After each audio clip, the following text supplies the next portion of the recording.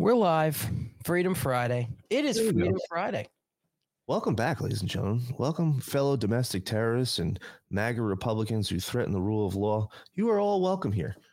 You threaten the rule of law. Yep. It's That's, Friday. that's what we do, apparently, us MAGA Republicans. This week went by really quick. I felt like I woke up on Monday, and then it was Thursday, and now it's Friday, and that's pretty wild. If you're in the chats, what's going on? How it goes, Alan, with the week. Chats everywhere, Foxhole, Rumble, Facebook, Getter, wherever you are. We're here. We're live. We could see you. Say what's up, where you're from. If you don't hear us, tell us. If you hear us, even better. Bang in the chat on the government with your favorite domestic terrorists. And like and subscribe. Hit the follow button wherever you're watching. It really helps us. We're heavily shadow banned. Probably the most censored podcast on the internet. I'm not shadow banned. James is, because he's ugly and nobody likes him. Well, this is true. Nobody fucking likes me. But we'll talk about that on the show today, about what's going on with Twitter. But there's so many other things that we got to get into before we dive into that. It's been a spicy week, man. It's been a really, really spicy week. And I really have been enjoying the meltdown and the awakening of so many people all across the country. Yeah. It's, listen, as long as the public is seeing everything that's going on and all the nefarious nonsense, it's amazing how many people still think that the weaponization of federal agencies is a conspiracy and it's not really happening. We know it's happening. We see it's happening. We have FBI whistleblowers, which it's wild. When the Democrats have a whistleblower, they want to keep them under wraps. They want to keep them safe. They want to keep them anonymous. Like Lieutenant Colonel Vindman was not a whistleblower. He was not a whistleblower. There was a whistleblower behind him, which they never wanted to. They never did, actually. I don't think we still to this day, we don't know who that whistleblower was. And we know they just never told us. It was Eric Ciarmella. Right. And you couldn't, I don't know if people forget, dude. You literally could not type this guy's name on the internet.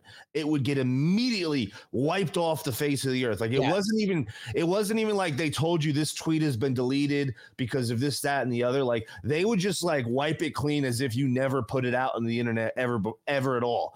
You could not say his name, and people were losing their accounts and getting censored and throttled heavily just for saying this guy's name that they tried so hard to keep anonymous and keep quiet. And it's look at how that works. Huh? It's amazing how that works when they don't want something, posted or seen, how they don't allow you to post it, or when you go to search for it, you can't find it, that it just gets scrubbed. I mean, that whole, so many different types of censorship. It's really the George Soros video that we played on Tuesday. Everybody was messaging me for the video because they're like, I can't find it anywhere. It's like not possible. Yeah. I was looking for it too when you had said I couldn't find it anywhere. You can't find it. 60 Minutes wiped it off the face of the earth. It's wild. Oh, everybody likes my shirt, my Donald Trump did nothing wrong shirt, which Laura Loomer, great American patriot down in Florida, she actually sells them on her website. Look up Laura Loomer on Twitter and she's got these Donald Trump did nothing wrong t-shirts. And she was the OG of selling these. She was selling these back, I think, since it's either 2017 or 2019, one or the other. Someone accused her of like, oh, all of a sudden you're selling Donald Trump did nothing wrong t-shirts. No, she's the OG. Think about how long Donald Trump has been attacked and persecuted for. Like this has been going on. This Russian investigation. This Russian investigation is like, we're just finding out publicly that we were right the entire time. Yes, this week, but we've been talking about this for years, probably six years at this point, that we've been talking about this whole entire situation. But they're still, even after this. So it's great because when the Durham report came out, you still had people, even mainstream media outlets, literally saying that it was a big nothing burger and it was lies, and that the Russia collusion that is real, that they're still out there saying it. Even though the FBI did a full apology. Yeah, I mean, the FBI we read it on Tuesday. Yeah, well, I don't know if I call it an apology. It's not an apology. No, but they admitted wrong doing. They acknowledged that there were things that needed to be corrected, and had those systems been in place, things might have not happened or gone differently. Yeah, so if they had to make corrections, then they did something wrong. Obviously, they had to correct it. So they realized their own mistakes. They corrected themselves before they got caught. They didn't tell anybody that they made these mistakes. They just corrected it behind the shadows and expect us to just believe them. We had the FBI whistleblowers, which we're going to get into. We had those 3 FBI agents, or 2 agents and an analyst, whatever it was. It doesn't matter. And literally, they sat there at this hearing, which, what was it, 2 days ago? Yesterday, the day before, 2 days ago, maybe? Tuesday, I think it was.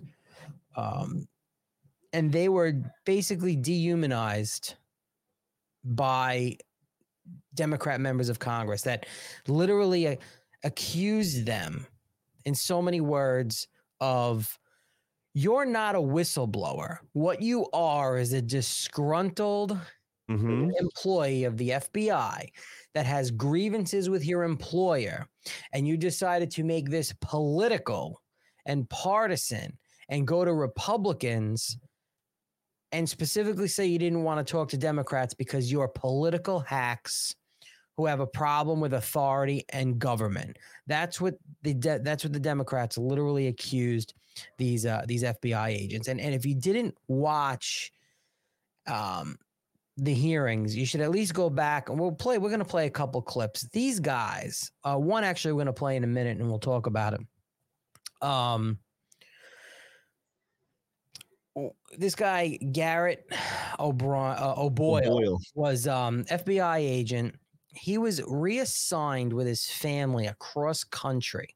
They all lost their security clearances. That was another thing that the Democrats are accusing them of. Like, oh, they're still under investigation of why they lost their security clearances. Like, we know why they lost their security clearances. They're being retaliated against. Same thing that Merrick Garland sat there and specifically said, and Chris Wray specifically said, that the Bureau and the DOJ would not retaliate against any employee who turns out to be a whistleblower.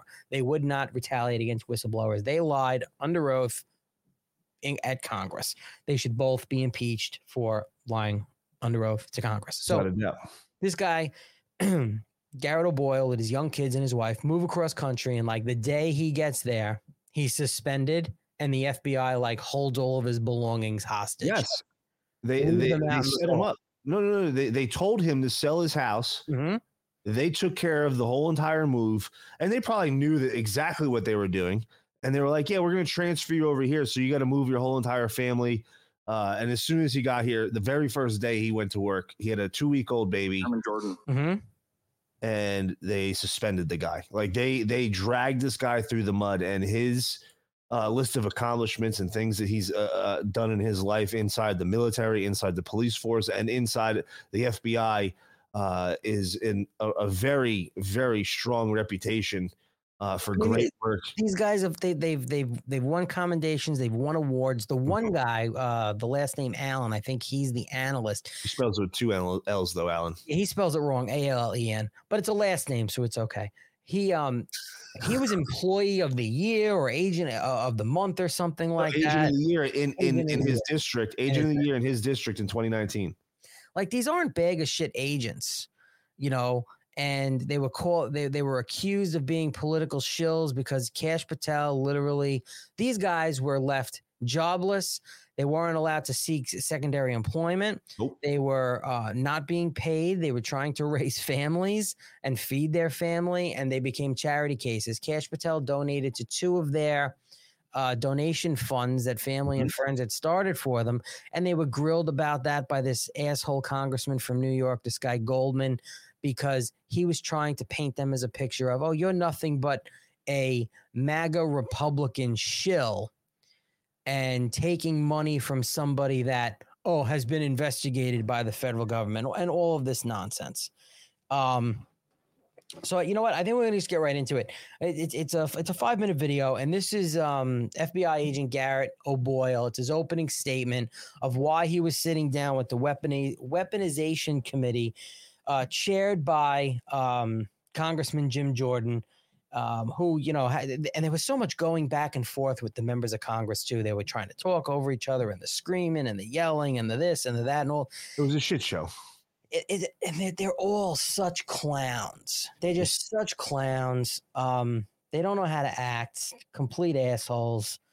It is what it is. That's what we got in Congress. So listen, if you're in the chat and you can't hear the audio or you can hear the audio, either way, somebody just thumbs up and let us know. We checked it and everything and it was working. So here we go. Chairman Jordan, members of the committee, thank you for addressing FBI malfeasance and allowing me to speak today. Aside from that point of gratitude, I'm sad, I'm disappointed, and I'm angry. Let us know in the chat if you can hear it. About the weaponization of the FBI and DOJ. Weaponization against not only its own employees, but against those institutions and individuals that are supposed to protect the American people. I'm here today because even though I'm wrongfully suspended from the FBI, I remain duty-bound to the American people to play my small role in rectifying these issues. After all, I never swore an oath to the FBI. I swore an oath to the Constitution. Bravo. I've served my nation and community my entire adult life, first in the United States Army, then as a police officer, and lastly as an FBI special agent. Shortly after high school, I joined the United States Army where I served in the infantry, and I was quickly promoted through the ranks. I deployed to both Iraq and Afghanistan in support of Operation Iraqi Freedom and Operation Enduring Freedom. I served in the historic 101st Airborne Division. I received the Combat Infantryman's Badge, which is awarded to those infantrymen who engage in ground combat with our nation's enemies. The Army's official motto is, "This will defend." Along with numerous others, I volunteered to serve this nation, risking my life in combat to protect America and her values. I know some of the best men and women this country has to offer. They come from all backgrounds, races, and creeds. They helped mold me into the person I am today. Each was willing to sacrifice, and many did, to protect this great nation. It is our duty to honor their sacrifices by standing up for what is right, regardless of the difficulty. After serving in the Army, I became a police officer. Police officers, like me, are imperfect beings, but we strive to uphold the law and the Constitution. People who go to work every day trying to make their communities better, yet who nonetheless are faced with budget cuts and calls for defunding as we continue spiraling away from law and order as a nation. While serving as a police officer, I finished my bachelor's degree, graduating with honors in criminology and law studies. Shortly thereafter, I began the long road to becoming an FBI special agent, a position I once understood to be the pinnacle of law enforcement and a way to continue to serve this nation and protect and defend the Constitution. During my 4 years as a special agent, I received the highest annual review an employee can receive. I volunteered for, tried out for, and was selected for an FBI SWAT team. I also volunteered for, tried out for, and was selected for a new unit the FBI created. I also received an award for my work on an anti-abortion extremism case. I've been smeared as a malcontent and subpar FBI employee. This smear stands in stark contrast to my life in public service. This smear campaign, disgusting as it is unsurprising. Despite our oath to uphold the Constitution, too many in the FBI aren't willing to sacrifice for the hard right over the easy wrong. They see what becomes of whistleblowers, how the FBI destroys their careers, suspends them under false pretenses, takes their security clearances and pay with no true options for real recourse or remedy. This is by design. It creates an Orwellian atmosphere that silences opposition and discussion. We know what is right to do, yet we too often refuse to do what is right because of the difficulty and suffering it incurs. I couldn't knowingly continue on this path silently without speaking out against the weaponization I witnessed, even if it meant losing my job, my career, my livelihood, my family's home, and now my anonymity. It's up to members of this committee, current and former FBI employees, and indeed all Americans to ensure that the weaponization of our own government against the people comes to an end, no matter the personal cost. As James Madison prudently opined, in framing a government which is to be administered by men over men, the great difficulty lies in this.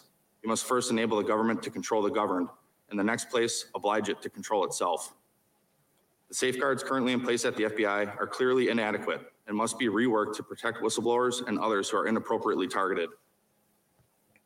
The FBI can extract whatever they want from me. I'm willing to bear that burden. I've sworn to defend this country from enemies, both foreign and domestic, even if that means sacrificing my life. I've lived that oath out since first enlisting in the Army, consistently saying, Here am I, send me. My oath, however, did not include sacrificing the hopes, dreams, and livelihood of my family, my strong, beautiful, and courageous wife, and our 4 sweet and beautiful daughters who have endured this process along with me. In weaponized fashion, the FBI allowed me to accept orders to a new position halfway across the country. They allowed us to sell my family's home. They ordered me to report to the new unit when our youngest daughter was 2 weeks old. Then, on my first day on the new assignment, they suspended me, rendering my family homeless. They refused to release our goods, including our clothes, for weeks. All I wanted to do was serve my country by stopping bad guys and protecting the innocent. To my chagrin, bad guys have begun running parts of the government, making it difficult to continue to serve this nation and protect the innocent. But I, for one, will never stop trying. And I'll never forget my oath. Thank you. So, this guy, Unbelievably powerful statement. Yep. Opening statement. This guy literally, Agent Garrett O'Boyle, 4 daughters, one that was 2 weeks old, for the FBI, said, yeah, sell your house, move here, cross country for a new assignment. We got you.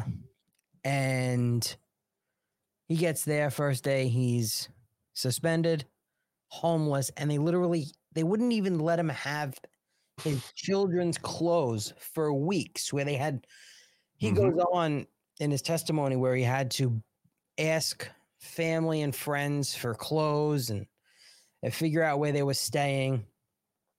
This is literally the government that he loves to work for because he was able to make a difference going after bad guys until he couldn't do that anymore. And when you look at it, how does somebody who has 4 kids and a wife, a new family, because they accuse this guy of being just like a rogue employee who has a problem with authority in the government and not a whistleblower. Yeah.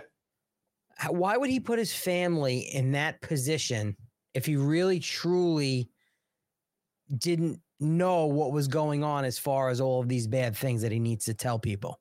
You know, James, It makes no sense. You got to throw some lights on it. I can't even see you. You're You so can't dark. see me?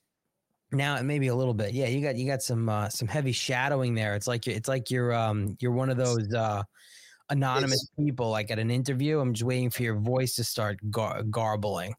It's Like, my hat. It blocks out my eyes. Yeah. Well, maybe even better because you're really ugly. It's the MAGA hat, dude. It's MAGA season. Let me tell you. You're not repping your red MAGA hat right now. MAGA hat stays on. Are you truly a MAGA? So mine's right behind me. So you should be wearing it out. Like I haven't seen any red hats out in the wild yet. I'm the only one. no, I saw. Actually, it was about a week ago. I was in CVS pharmacy and I saw older guy. He was wearing the old school and the original one. That's this one. This is the original. OG. Yeah, I got the original one behind me. So this guy with his family, oh yeah, I'm just going to destroy my family and make up lies about whistleblowing the FBI because I'm a disgruntled employee. When I'm making decent money, I have great health benefits. They're letting me sell my house. I'm doing this. I'm doing that. They pay all these expenses, and I have a 2-week-old. Yeah, I'm gonna make shit up. I'm not a whistleblower. I'm just a disgruntled employee. Like this is what the Democrats want you to believe, and actually, some of the mainstream media is these people are not whistleblowers. They're not. They're just disgruntled employees of the FBI. The FBI is not corrupt. The FBI, everything's on the level from the top down. Everything, and this whistleblower hearing, I don't think got really any real coverage at all. Literally, I don't think it got any real coverage at all. Oh, I got none, Alan. It got absolutely no coverage whatsoever. It's par for the course. And their reaction is par for the course. Like we knew exactly what they were going to do. We knew their game plan. They do it every single time. They never address what the whistleblower or what somebody is saying, the substance of it, and try to put out a counter argument as to why that's not true. All they do is go directly after the character of the person who is saying the things that go against them. That's all they ever do. They never ever address the facts or the information. They only attack the person and the individual and try to discredit them any way they possibly can. So no matter what they say, it's completely irrelevant and doesn't count because this guy's a total whack job. They did it to Judy Mikovits when she tried to blow the whistle on Dr. Fauci. Yeah. They do it to everybody. And he made it perfectly clear, Boyle, that, you know, this government is exactly as this government will crush you. And that not only they'll crush the people that expose the truth about the things that the government or the FBI or whatever agency is getting exposed on that are doing wrong, but they will also destroy your family as well. They want to send a message that if you are going to come out against your employer and your government and go against the grain, we are going to stomp you into the ground and we are going to leave you starving and cold with nothing. And in some cases, we're going to sue you and bury you in legal fees until you just can't breathe. And you hopefully they want to hope maybe you'll take your own life because you'll be so depressed and desperate. And they've done it to so many people.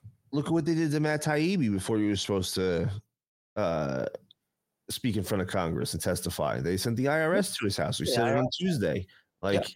These people, they will do anything and everything to stop an information from coming out, nothing short of offing people. Like this is a reality. This is these brave whistleblowers are putting their lives and their families' lives in danger by doing this. You can even hear Boyle's testimony.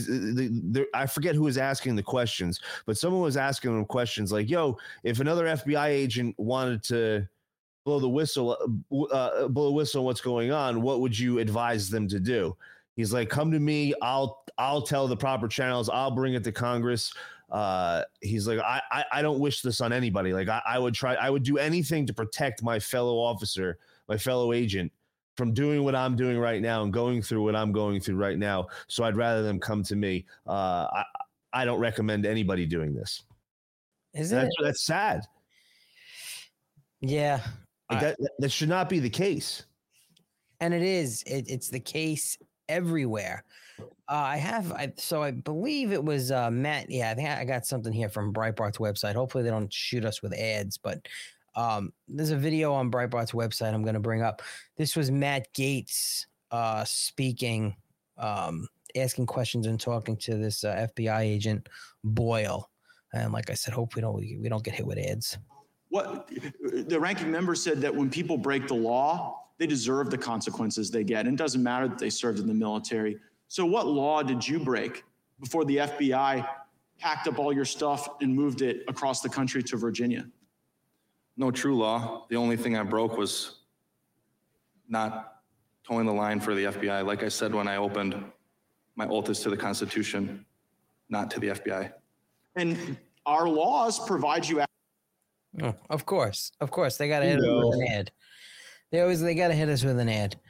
It's that's what happens with Breitbart. Next time, just send me the link and I'll rip it for you and send it back. I just found it, so. Oh, okay. But like I could rip those and I could do it. I could do it too. Oh well, Mr. Alan Jacoby, ladies and gentlemen. Yeah, there's just something that happens to come talk across. To Congress, to talk to your supervisors about those concerns, right? Correct. And so you didn't deviate from that, did you? No.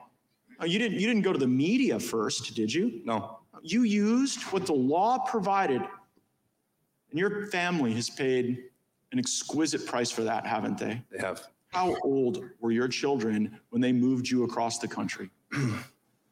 6, 5, 3, and 2 weeks. Can you imagine? You imagine that? And they knew it. They knew what they were going to do. Yes. To him. It's disgusting. It's premeditated. The FBI is actively trying to punish people for doing the right thing. And he said it in his opening statement. He's like, I didn't swear an oath to the FBI. I swore an oath to the Constitution. And He's 100% right. And so many of these agents forget this. And this is why I give so much credit to the three people that are standing up and blowing the whistle right now. And I think there's more, but not many more.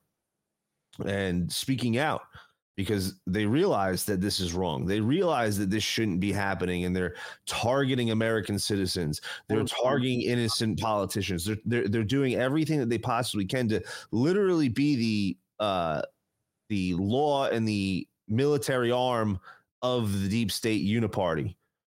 Absolutely. It's wild.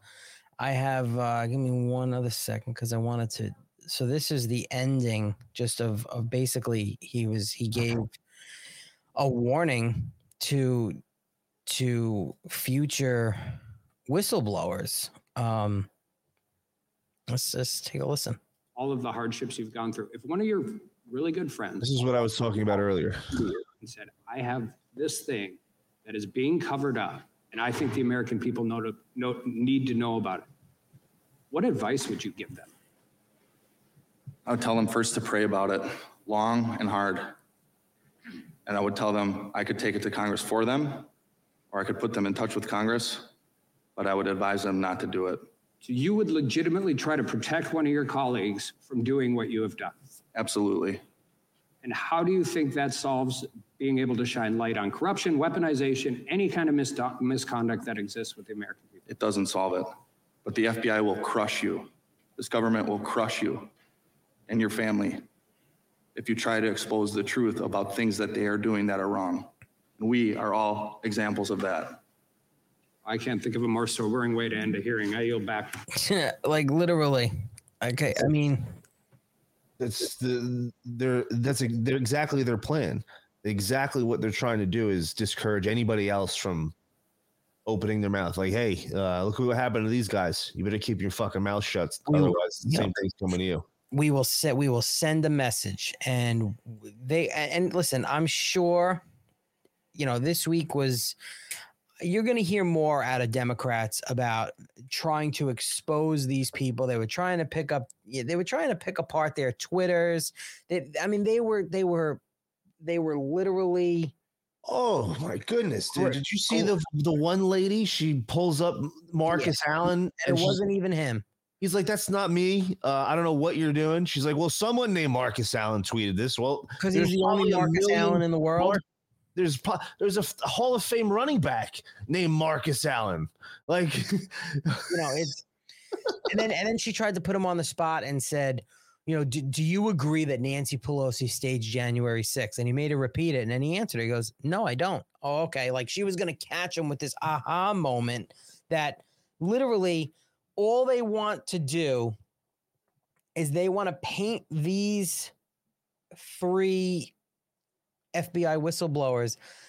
They want to paint them as MAGA Republicans because granted, the three of them probably are ideologically right leaning, and because they really only felt comfortable speaking to the Republicans because they know how it goes when you're speaking to Democrats. They knew what was going to happen.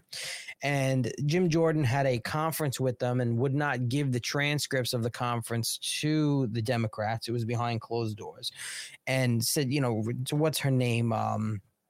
The woman Pluckett, who was sitting next to Jim Jordan, who's just another race baiter, and she's another just garbage. She basically went on this rant, which we'll play in a second, about MAGA Republicans being a threat to law. We hear with threat to democracy. We hear it all the time. And she's in this hearing and she wants to try, like they all do, want to paint these people. Not only are they rogue FBI agents and rogue disgruntled employees with grievances of their employer, but you know what? They're also MAGA Republicans and they don't really care about the rules and they don't really care about the law. These are agents that took really bad people off the streets. These are agents that went and worked on sex trafficking cases, which, by the way, the one guy, Agent Friend, was literally pulled off working sex cases and was assigned to a parking lot somewhere at a school board meeting, jotting down license plates of parents that attended their kid's school board meeting as if I don't know if you've ever seen The Godfather, the original, but when they had the wedding, the daughter's wedding, and the FBI was outside the house jotting down all the license plates of all the mobsters' cars. That is exactly what the FBI was doing all over the country at school board meetings. We're taking license plate numbers of cars and they were pulling them off sex trafficking cases involving children. Now, you don't need to do that. We have to go after the real threat. We have to go after the MAGA Republican domestic terrorist parents that are speaking out against the public school system in advocating for their children. Like, it's wild. It's absolutely insane. And this is what's important to them. They sent a whole crew over to look into a garage pulley at NASCAR. Thinking it was a noose. Remember that? Yeah. It was like it's an absolute shit show with the FBI, and it's completely political and politicized, and it needs to be dismantled from the start. But before you play this crazy race baiter Plaskett, it's so funny because she was the first Democrat to speak. Yeah. And before the hearings even started, Rep Harriet Hagerman or whatever her name is. Yeah, she replaced Liz Cheney. She went out there and she's like, listen, like, they're not going to address anything. They're just going to try to discredit them any way that they possibly can. Yeah. And this woman answered the question right there for us. And that's their plan. And she's not only is she with the first, she's the ranking member. You know, she's the ranking member of the committee. But yeah, she is, and she's garbage. She knows she's garbage, and she knows she hates America. She hates anything that has to do with being white. You can just tell in her voice, and anything that has to do with being Republican. She's garbage. Listen to her. One must wonder, are Republicans scared of giving us the information so that we can do our own due diligence on these conspiracy theories and ideas that they want to put forward? Indeed, today's hearing will be more of the same. Perhaps they're too far gone to realize that, in fact, this hearing is evidence, as if we needed any more, that MAGA Republicans are a threat to the rule of law in America. Threat. We're the threat to the rule of law. I tried to tag her today in the promo post for today's show and literally say that we're just going to, be the threat to the rule of law that this representative thinks we are. And I tried tagging her. Twitter wouldn't let me post it. It is what it is, but this is always, and it's not just her. I mean, it's probably 100% or very close to it of the congressional left, that everyone who wears a MAGA hat, everyone who says they're a Trump supporter, because they have it, and it's great because this narrative blows up in their face all the time, because they'll say, well, you have your Republicans and then you have your extreme MAGA Republicans. And this is something that I've been saying a lot about MAGA Republicans. Like, we want the same things. We're not a separate party, but we want to do things differently with different people. We're against the establishment. We're against what the RNC does with their money. Same old bullshit. Right. And funding establishment candidates. Like, that's why, every county in this country has a GOP committee, has a Republican club, has a young Republican club, whatever it might be, has some sort of GOP committee that is charged with getting signatures, raising money for getting people on the ballot and things like that, where, okay, a lot of these committees, especially the ones near me, are all run the establishment line, where they're not into the whole MAGA thing. They want to separate themselves from that. They want to separate themselves from saying America first. They want to separate themselves from people like Donald Trump and other right-wing public figures. So what I'd love to see, and this is something that it's not difficult to do, where if people want to organize and they're going to do rallies and they're going to wave their flags in parking lots, well, why don't you take it a step further and establish a MAGA Republican club in your community? Okay. That's what you're saying on Tuesday. Right. And I'm going to keep saying this because people need to understand that. Well, like when we say donate to the candidate you're supporting and not to the RNC so they can control the money and give it to establishment candidates that you don't support to get them on the ballot as opposed to your America First candidate. MAGA Republican clubs, imagine they started popping up all over in every county, in every state, and they started counter fundraising for their candidates that they want to get signatures for and get them and primarying the RNC, the GOP candidate in the Republican primaries. You know, like literally, it's the same party, but it's the counterculture of what we don't want is that good old establishment uniparty attitude where they're just going to talk about bullshit and not things that really matter to people. Like, they're going to toe the establishment line. It's part of the uniparty. They're not even really Republicans. Shout out to my man White Memes in the Rumble chat showing up. There he is. I actually joined him. He did he's got a Foxhole channel as well. And he did a watch along with this movie about some Finland dude. There was like no words, like no one really spoke, but they were trying to kill this dude, and he was like a special forces agent for Finland or something like I think it was Finland. Correct me if I'm wrong. And he was an absolute savage and just destroying these Nazis back in the 1940s. It was wild. It was such a good movie, and I was watching along with him. We were talking to the chat, smoking some weed. And there was no sounds to the movie? No, there was sound. There was no, but there was very little dialogue. Very, very little dialogue. It was mostly just action. This guy just stabbing people in the fucking face with knives and shit. It was wild. I want to see it. I gotta say, I want to see it.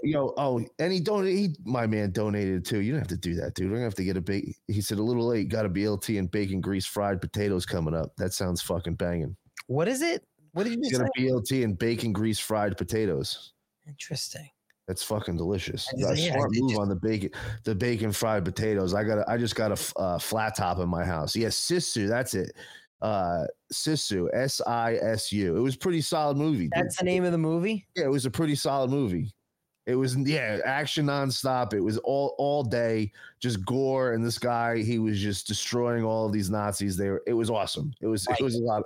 I literally showed up I was gonna just stop by to say, yo, what's up, and watch for a minute, but I got stuck watching this. I was up to like 150 my time watching this thing. That's great. Yeah, it was awesome. Good time. But he's a good dude.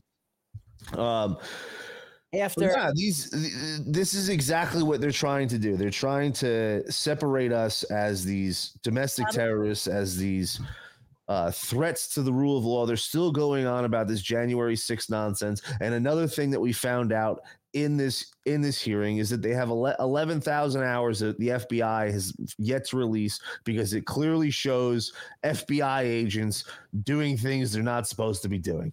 Now, my question for that is it the FBI that's the only agency in possession of those tapes, or do they have copies of it, or because like, how would they just have access to those specific 11,000 hours? Like, did they just come in and grab them because they know that those specific hours, obviously if it's, well, they wouldn't release the 48,000 hours for how long? But that it's in the custody, from what I understand, at the Capitol.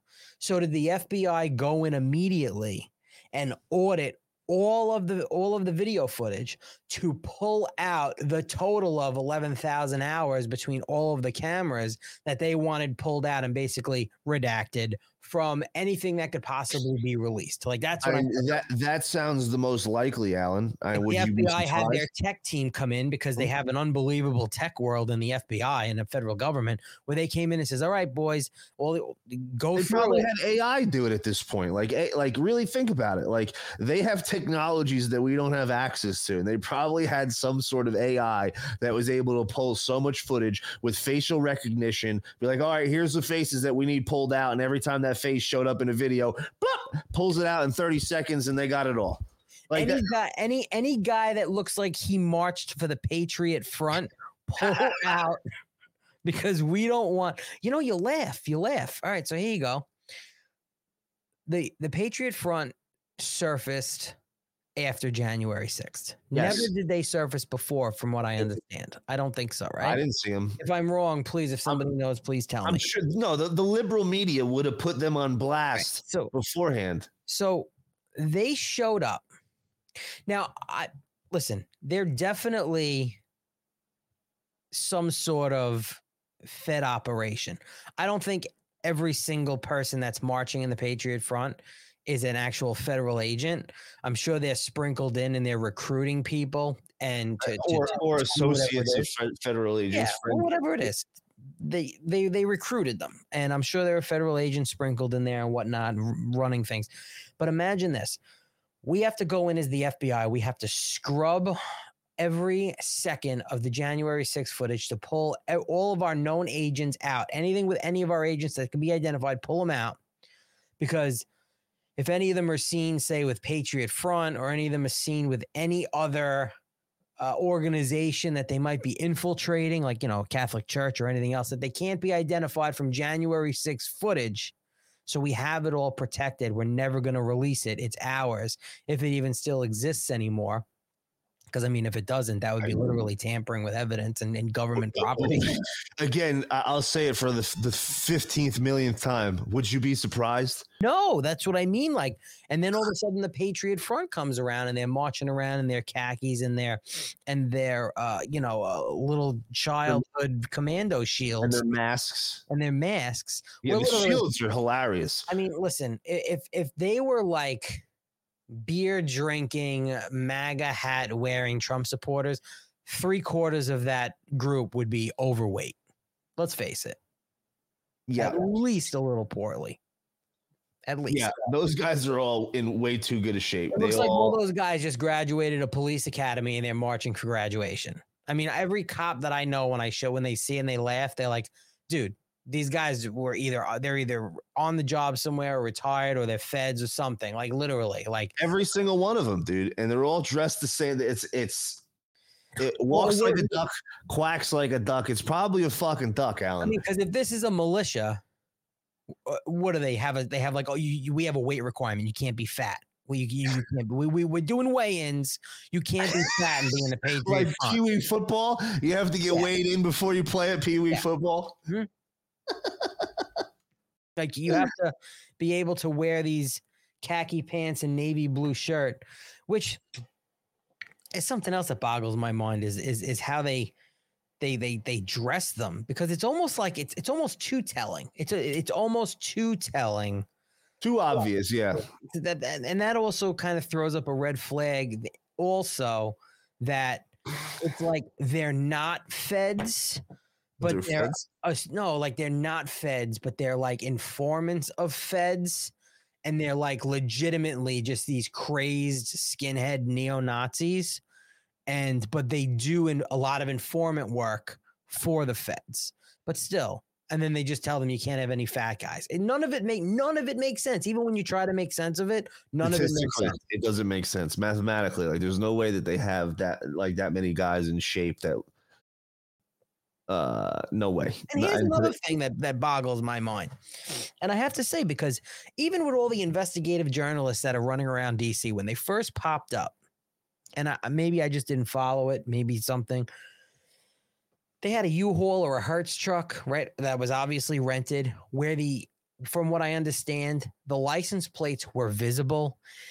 Did anyone follow this vehicle when they loaded back up that first time and see where they went?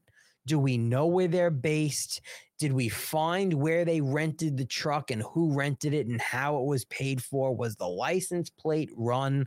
It's just those things you would think that an investigative journalist or someone in some junior gumshoe in the mainstream media or something, wannabe journalist, would take the time to dive down that road and see where it leads. Where do the renter trucks come from? Who's renting them and from where? It just like Ray Epps, another situation that typically the FBI would be all over or the establishment would be all over to investigate. You know, it'd be wall-to-wall coverage. This is another exact same situation. Really think about it. They normally, when it's a right-wing thing or any other January 6th person, they immediately arrest them, take them in, question them, do this, that, and the other. They have a full background on who's involved. We have no idea who's behind those masks. There hasn't been any investigation. They virtually don't care that this small militia is marching around. There's no coverage of it. You really think about it, there's very little.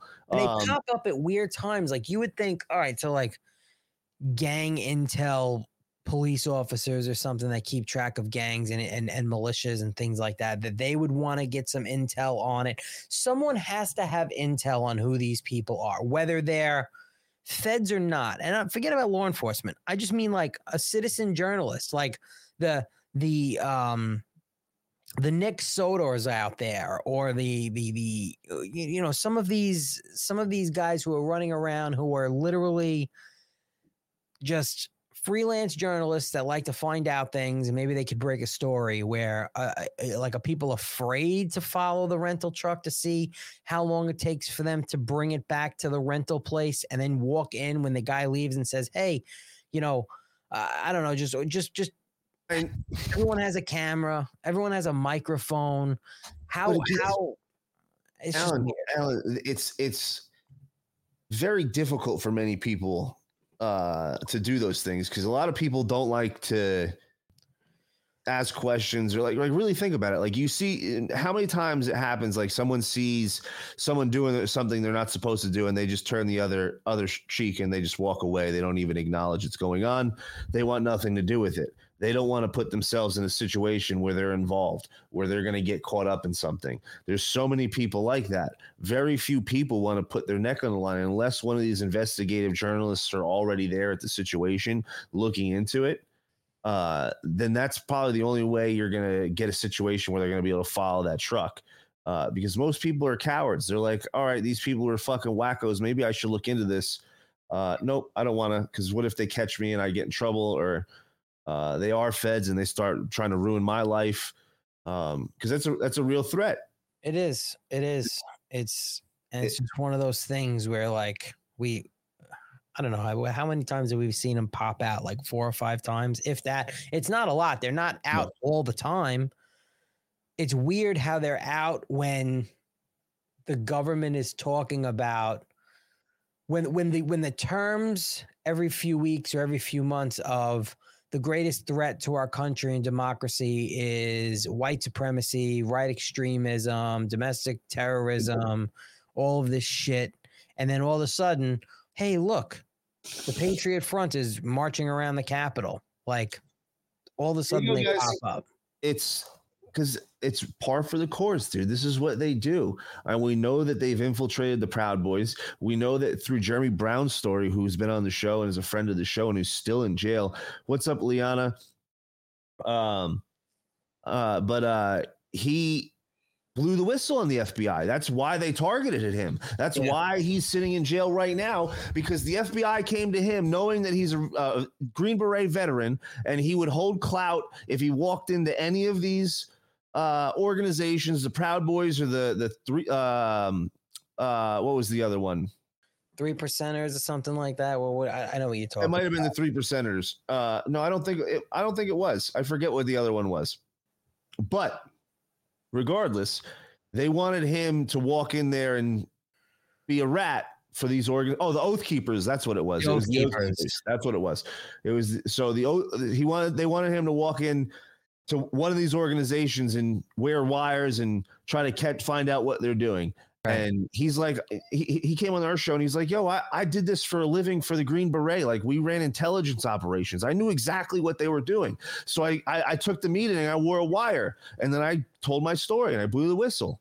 Like, this is why he never stepped foot in the Capitol. Like, this is just another regular guy, a guy who served our country to the highest level in the special forces, doing some of the wildest stuff, reaching the rank of sergeant. Like, he wasn't just like some pleb in the military. He was one of the baddest dudes on the planet, did so many great things for our country.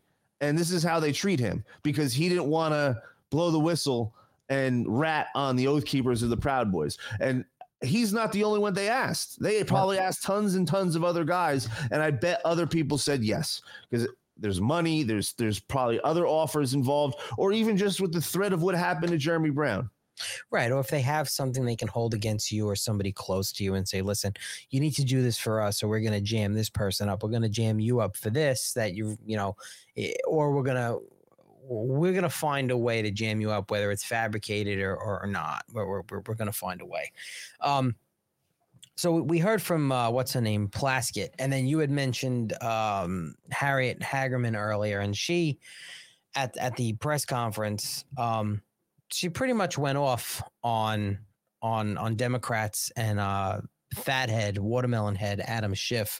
So we're gonna listen to her, and this is she primaried and beat Liz Cheney, which I love her even more because of that. So sadly, what we will see from the Democrats today will not be a focus on the substance of what these brave men have exposed, or a discussion of how to protect our constitutional rights and institutions from the tyrants who are running these agencies.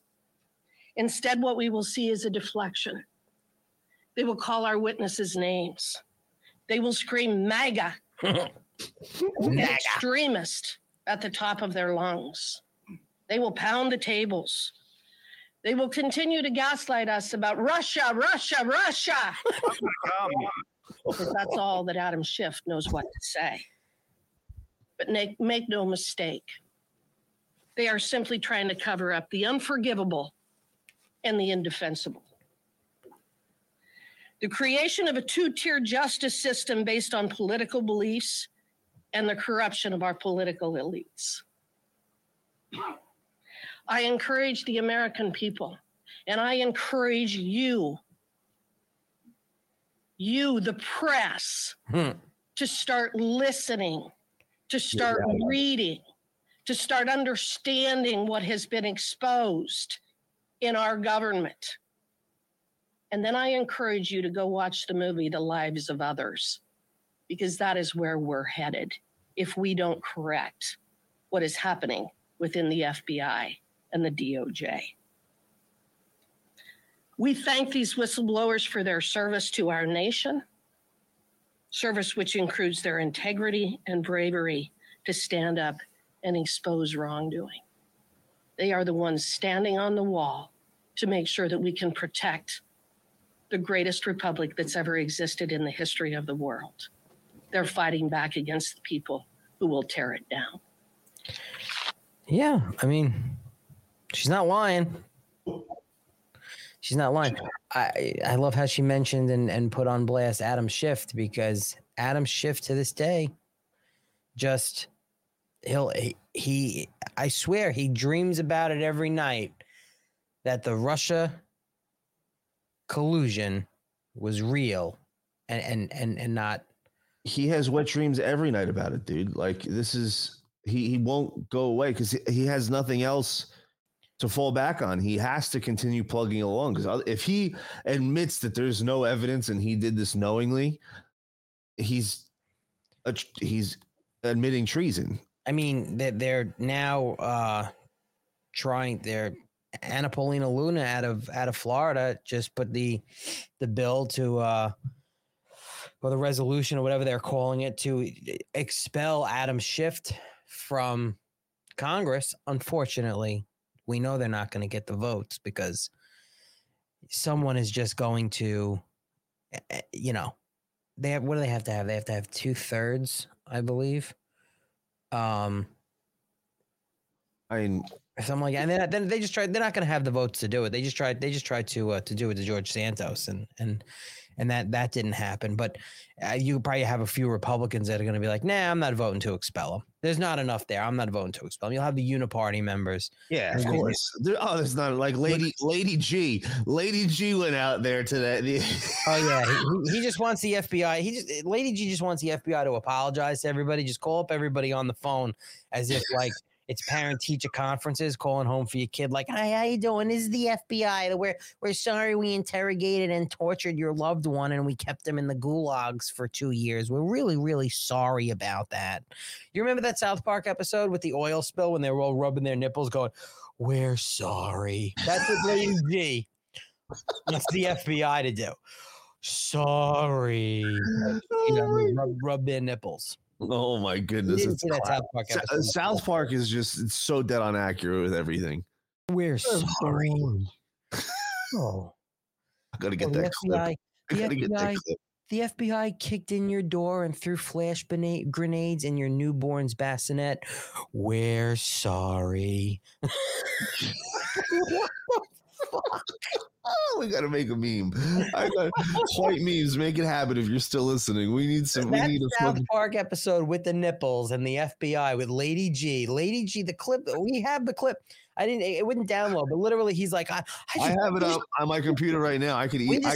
No, we just need the FBI to say sorry and all this shit, and then literally have to go to the South Park episode where like they're wearing shirts with their nipples hanging out with holes through their nipples going, "We're sorry," wearing FBI jackets. That would be a great meme. Speaking of, we're coming up soon. We're doing a new segment on the show every Friday where it's memes of the week, and we're going to highlight, guys in the meme alliance. Listen, if you're not following on Twitter and Instagram some of these great memers that have been around since like 2015, 2016, where literally they were so instrumental in helping Donald Trump get elected because they were putting political issues into memes so younger people would really understand. Like, you could look at a meme and just get it. You see a story and then you see the meme and it all clicks. And the parody, but the seriousness behind these memes, it's wild, and the packs a bunch of information and it reaches people because it's not like us talking heads or an article to read. It gets us. There's so many layers and things that can go with each meme. So every Friday, the Meme Alliance, the Dilly Meme Team, these guys are absolute legends and they do unbelievable work. So we're gonna every week start highlighting some of their work and talk about each meme and do some things like that because it is meme of the week. You can't handle the truth. Before we do that, I want back to Adam Schiff. Yes, pencil neck. The pencil neck. I literally, this guy, people forget how many times, and we don't even have all of them, how many times he sat there, whether it's on mainstream media or behind a podium with his Democratic colleagues behind him, literally spouting out about Russia, and all the compelling evidence. So we got like a 2-minute literal montage of Adam Schiff just lying over and over again that we are literally going to make you watch. We will be putting together a report that will set out for the country what evidence we have seen to date. What evidence we have seen in terms of the Russian hacking and dumping operation, what evidence we have seen in terms of the Russian social media campaign. Look at Eric Swallowswell in the background. Campaign, and yes, the issue of collusion with the Trump campaign. Collusion! There is significant evidence, much of it in the public domain, on the issue of collusion. I think there's plenty of evidence of collusion or conspiracy in plain sight. But all I can tell you is, reviewing the evidence that I have, I don't think you can conclude that at all. Far from it. But you admit it's all you have right now is a circumstantial case. It's collusion. Actually, no, Chuck. I can tell you that the case is more than that. The only thing I can say is that it would be irresponsible for us not to get to the bottom of this. We really need to find out exactly what the Russians did. For example, in that Trump Tower meeting, there was a clear intent to collude with the Russians. There was a willingness to receive Russian great drinking game. The president himself called on the Russians to assist his campaign by hacking Hillary Clinton's emails. Well, certainly if the Trump campaign went to a meeting with the Russians seeking to enlist or receive the help of the Russian government in getting damaging information. Which is what the trail of evidence and emails suggests is the case. Yes, that would be a potential form of collusion. What we found in our investigation is that Donald Trump's campaign manager was sharing internal campaign polling data and their strategy for key battleground states with an agent of Russian intelligence.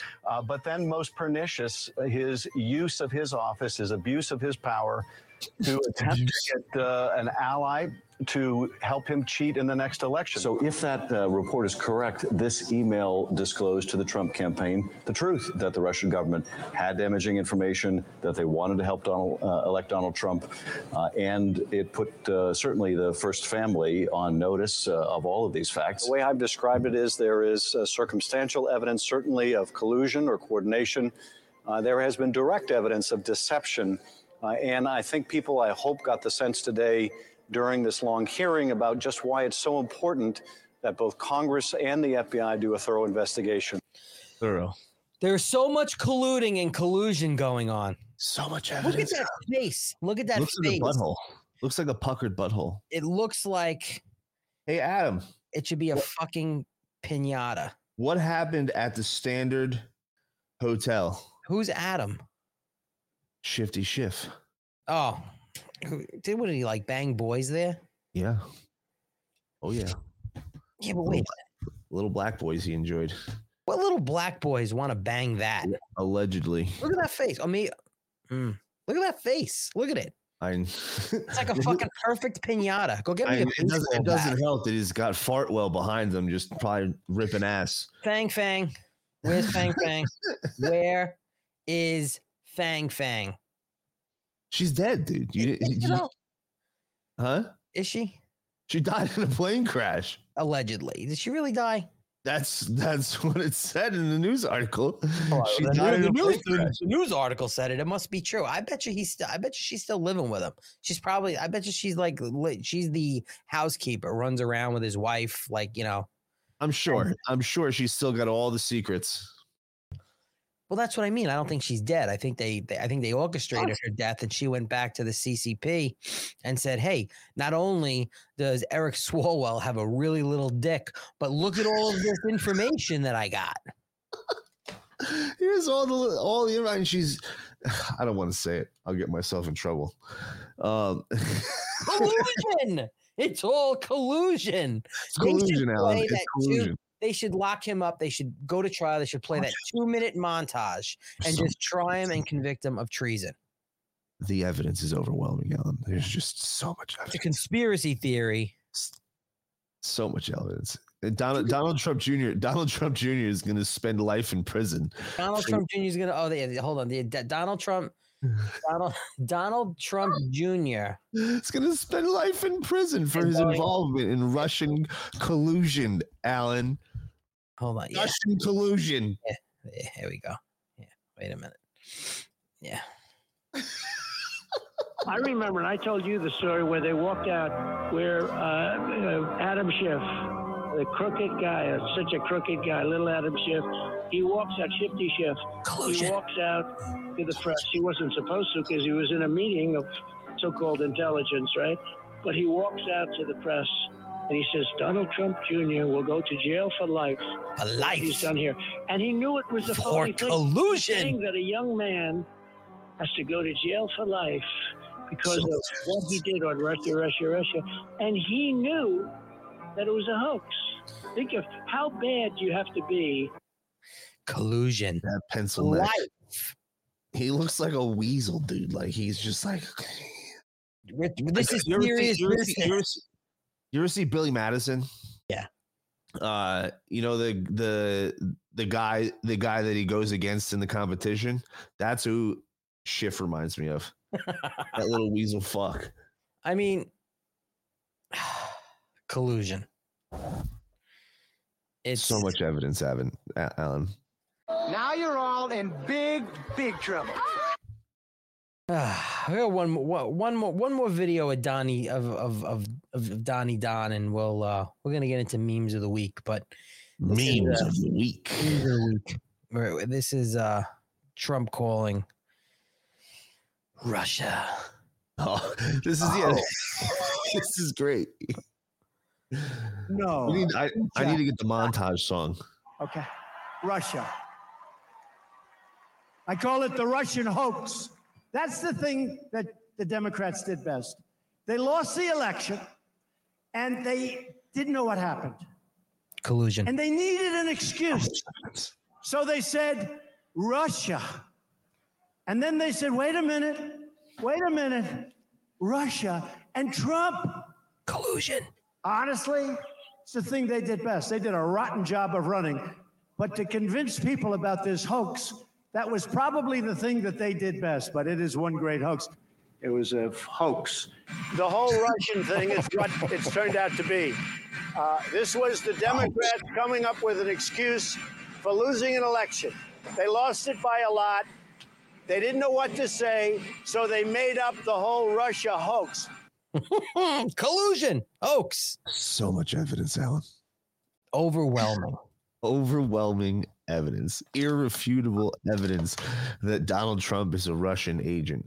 We now know that treasonous fuck John Brennan had a meeting, a sit-down conversation with old Barry Soetoro and the resident-in-chief currently, Joey Bag of Donuts, and told them that, since Hillary lost and we need to cover up what's going on with her emails, she concocted this plan, old hill dog, sly fox that she is, that Donald Trump is now a Russian agent, and we're going to smear this everywhere, and you guys are going to help, and you're going to be involved. And let's not forget the most important point here. Collusion. Russian collusion. All right. Lady G wants the FBI to apologize to everybody like little schoolgirls, like breaking their Barbie dolls at the park.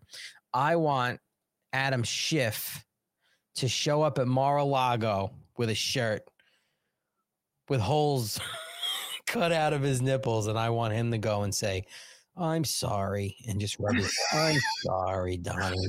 I sent White Memes the episode. I gotta clip it and I'm gonna DM it to him. He's gonna make it happen. I think he's in the chat. No, he said that we have to.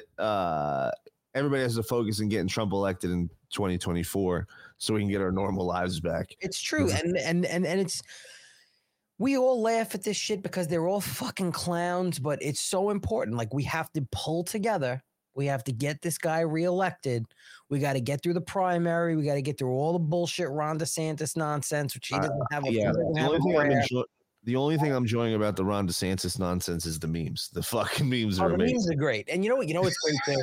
You know what I love with the DeSantis camp is doing is DeSantis camp is like, they're calling him Meatball because he's Italian. No, you morons. We're calling him Meatball because he's fat and pudgy and he's losing weight on his Ozempic fucking drug. Wearing his platform shoes. Now with his platform cowboy high-heeled boots. Now his vagina looks like, I don't know whether to put a necklace around it or fuck it, because it looks like a shriveled up vagina that's hanging under his chin. Like, he's not. Hey, Alan, nice to meet you. What's your name? What's that? What's your name? What's my name? Yeah. Why?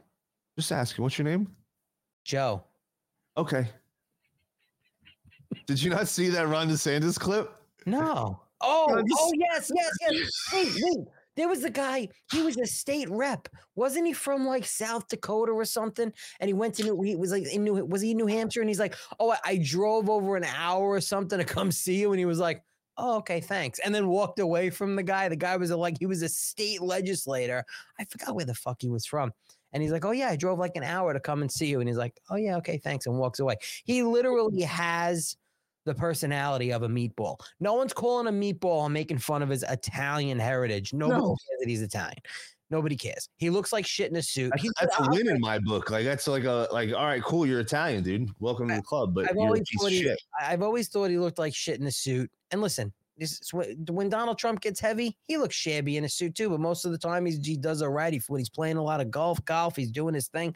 But again, Ron DeSantis just the cowboy boots kill me with the high heels and Robert De Niro. They kill me. The Irishman. They actually filmed that right near me. That whole courthouse scene and everything. And I went there and I actually saw him in person with the high heel shoes on. It was wild.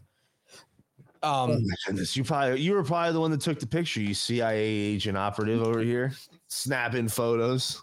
No one sees you because you're like a garden gnome just running around. I was a gnome in the grass. collusion. But it's hysterical. Like Ron DeSantis is a dork. Like he's a fucking dweeb, dude. He goes in and he's like, "Hi, nice to meet you. What's your name?" The guy gives him a name. He's like, "Okay," and walks away. Like he's just like, "Okay." Yeah, he literally has zero personality, and he's such a cornball, man. Like I've talked to people that have met him several times, and then other people that know people in his inner circle, and they all say the same thing. Like he's got no personality. He's not very nice to people. And he's very just like, I'm who I am and fuck you, and doesn't care about anybody else. There was another video of him talking to these two women in a diner, and the way he was talking to them, like they were all like, ah, and he was barely looking at them in the eye. Like he was talking to them and looking up and looking down, and just, you could tell he just couldn't wait to get the hell out of there. Like he knew he had to be there. He knows, all right, I got to shake hands. Immediately started talking about some stupid bill in Florida, and then found a way to like segue away from them. Like, he's not engaging. He's not engaging at all. No. Please, if you're a DeSantis supporter and you can literally argue the fact that he has a personality and he's a people person, have that argument with me, because I'm missing it. And I'm a people person. I'll talk to anybody anywhere about anything. I don't care. He's so uptight and awkward and uncomfortable when he's around strangers, when he's around. He's not scripted. He can't handle the situation. Like if he doesn't have exactly, like, look at the tough questions that he took the other day about when he was a JAG officer a couple weeks ago, and he like lost his mind. He's like, that's total BS. I don't know where you're hearing this from. It's total BS. And that's what you do. You spin the narrative and you want to do this. It was a simple question. You could just say, no, it's not true. You didn't have to get all defensive about it. Listen, yeah, he scrambled. Like he couldn't. I just wish he would have an epiphany and say, I'm going to stay in Florida. I'm going to protect my state. I'm going to serve my people. And then we'll see what my political career has in store for me, instead of like, I'm polling at almost single fucking digits everywhere I go, and I'm not going to win the primary against Donald Trump. Like, and it's just, I'm not going to tear apart the Republican Party, because most of these MAGA Republicans who are supporting Trump are not going to vote for me anyway in a general. Nope. Which whatever. It's just, we're fucked. We're fucked either way if Ron DeSantis is the candidate, dude. We're fucked. It's establishment here or establishment here. Ron DeSantis is not going to be the nominee. I'm just saying that if that were the case, worst case scenario, we're fucked either way. I'm willing to make any bet, big or small, to anyone who has the balls to make it, that Ron DeSantis will not be the nominee. It will be Donald Trump. I'm sure there's people that will take that bet. Well, maybe if Bill Mitchell unblocks me on Twitter, we were ripping him up in a Twitter space earlier, he'll take the bet. I mean, I'll tag him in a post right now and say, hey, you blocked Alan Jacoby, but he wants to offer you a bet. He won't take it. He knows better. I would imagine he might have the money. I mean, he stole $17,000 from his followers, claiming he was moving his studio, and then just moved to another part of Florida, and the money just miraculously disappeared from his GoFundMe page. Like, so maybe he has the money. Anyway, whatever. Neither here nor there. Oh, we're doing it every Friday. First Friday of the show. For first week, we got memes of the week. Memes of the week. So we got 4 memes from the great Meme Alliance, who do unbelievable work. And I'm sure you've all heard of Ford now rolling out the oh my goodness gay Raptor. But from what I understand, this is not a new thing, that this was something that was going on in Europe since 2021. So it was like for one of the strongman competitions, he came out as gay, one of the strongman athletes. Stop it right now. I swear. Alan's like, shut it down. Shut it down. It right now. He came out as gay.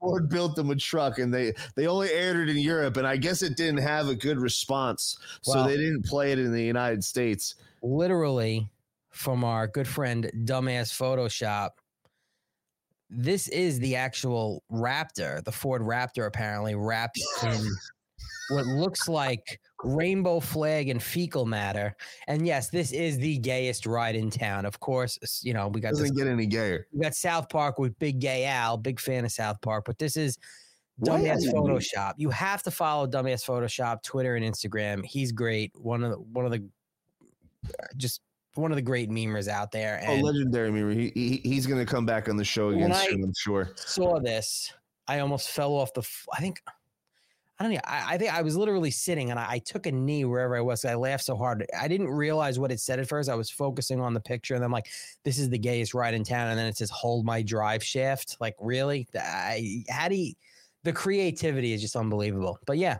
so this is literally the Ford Raptor. I'm not a Ford fan. I drive a GMC pickup. I do like the Ford. I did like the Ford Raptor. I did. I actually wanted a Raptor, and now I'm like, shit, fuck. I almost traded in my car right now for a Raptor. If you trade in your car for a Raptor, I'll pay your first 6 months of the lease or the car payment if you drive this one.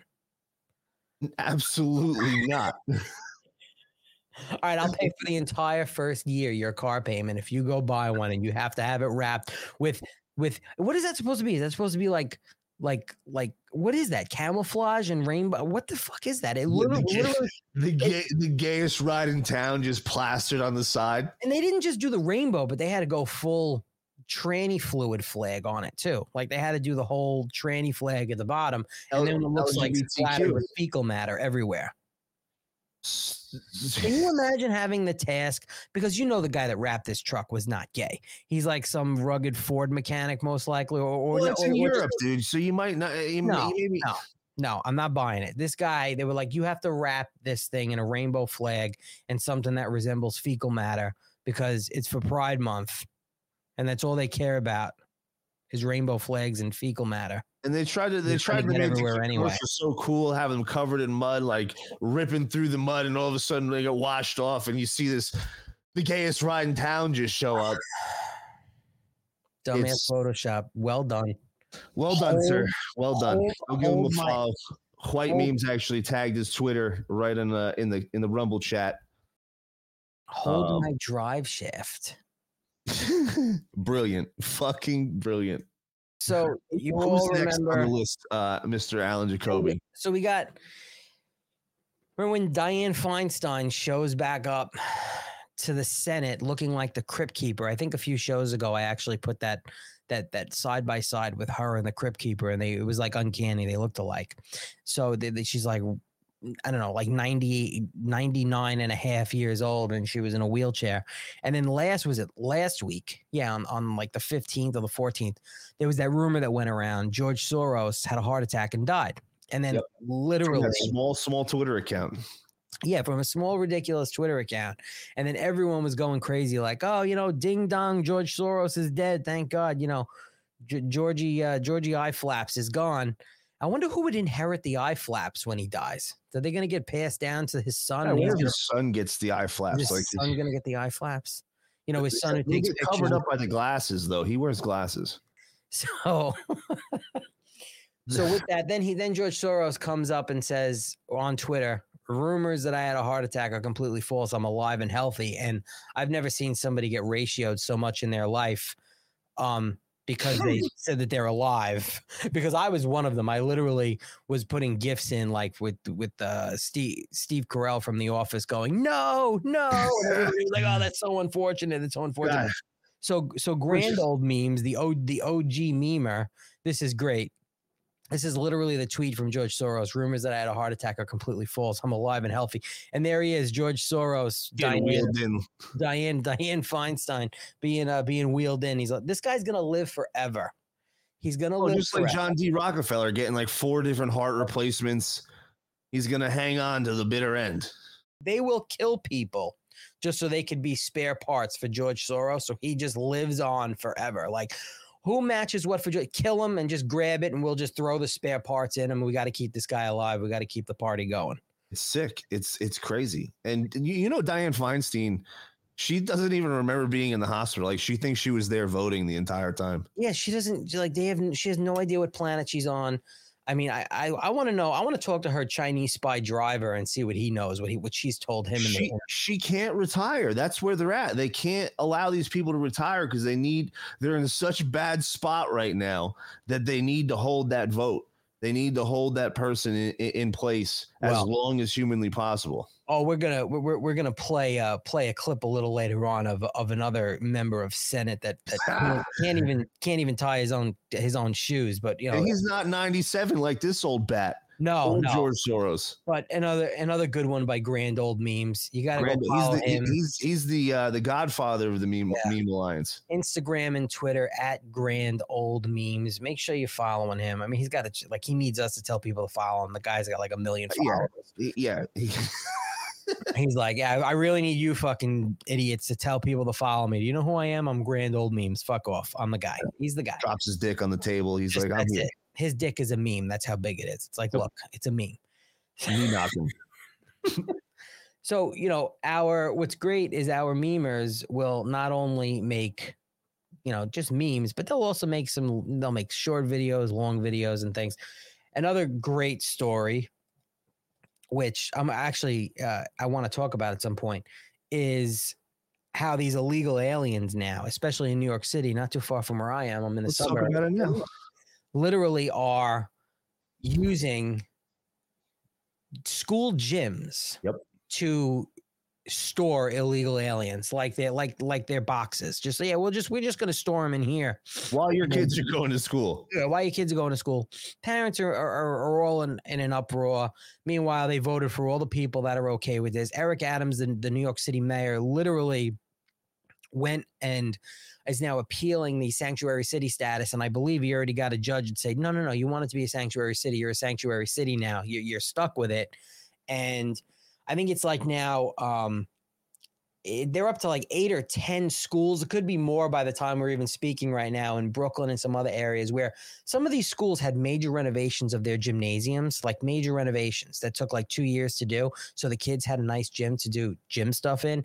And now, you guys can't use the gym because we're storing illegal aliens here, which, by the way, most of which are military age men, not many children or children at all, and not many women, if any women at all. They also found a massive migrant processing facility in Midtown Manhattan, and they're actually most of the aliens that they are processing there are from African countries and Venezuela and things like that. New York City right now, they say at least half of the tourism right now is destroyed in New York City. Actually, I think it's now more than half of the hotel rooms in all of New York City, or half of the hotel rooms are booked to store illegal aliens. And they have, as of the beginning of this week, the hotels in the city have slapped the city with, I think, over $75 million in hotel fees storing illegal aliens. They are literally canceling people that have blocked of rooms for their weddings a year in advance and special events, just boom, canceling all their reservations so they can store illegal aliens. And they're throwing homeless vets out of hotels. Absolutely. So they can store illegal aliens. But and this is what you guys get. This is what you wanted. These places asked for this. They're like, we're a sanctuary city, and now it's right on your front door, and you're like, no, we don't want this. Like, can we back up here? We don't want to be a sanctuary city anymore. This is a stupid mistake, and I hate to be the one to tell you I told you so, but I fucking told you so. Exactly. And this is what you get, and unfortunately, the people that suffer in this case are the children or people that maybe even coming from out of state to have a wedding in the city that they booked for their entire family, a hotel room, and they had to cancel their plans because they have a wedding next week. And instead of their family staying at this nice hotel that they booked months and months in advance, they're getting a lot of people have their weddings and their events booked, and they're booked and paid. They can't get their deposits back. Some people are paid in full for these events, and they don't have hotel rooms for their guests now. Like, we don't know what to do because they're storing illegal aliens. Like, it's wild. But anyway, if you're no background checks on any of these people, the children may not even be with their families. Like, no, it's crazy. So our third meme of the week, mostly peaceful memes. Another great memer. He's great. I mean, mostly peaceful. He's so great. Mostly peaceful memes. And if you're a Dave Chappelle fan, and you'll hoping you're a Dave Chappelle fan and you might have seen the Dave Chappelle show. So then you'll get this meme. But here. Nice place, nigga. I gotta play it again. Nice place, nigga. Fucking great. Dave Chappelle being Rick James. I'm Rick James, bitch. I mean, how do you not? I'm actually just going to play it again because it has the N-bomb in it. It's going to piss people off. So he had. I can't get enough of it.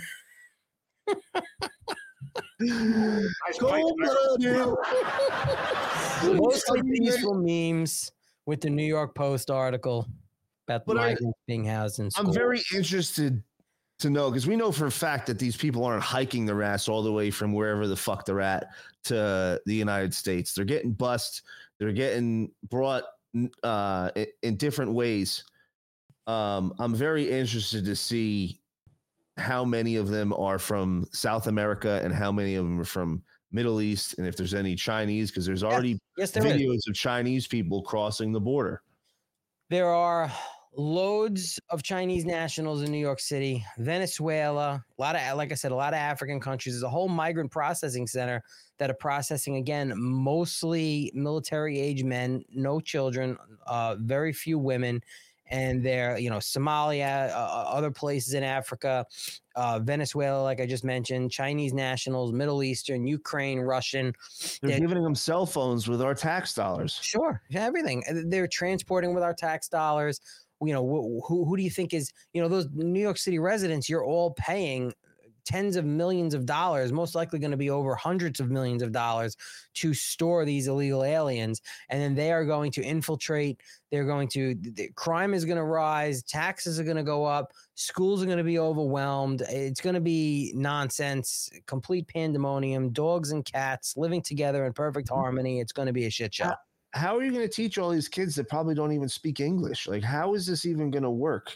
And again, though, it's amazing how, there are kids coming into this country. It was a few weeks ago, it was over 300 and whatever, 45,000. Although I think 84 or 85 of them are missing. 85,000 are missing. But like, in just most of these places that they're bringing them, it's all just fighting age men.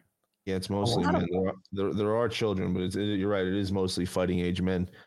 And they're not sending their best. We know they're not sending their best. They're sending criminals and people that from mental institutions. Sure, they're doing all of it. So that meme hits home. I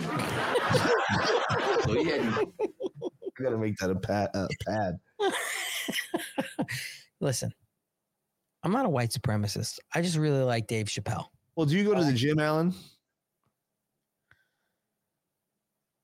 Really? I'm asking. Does your fat ass go to the gym?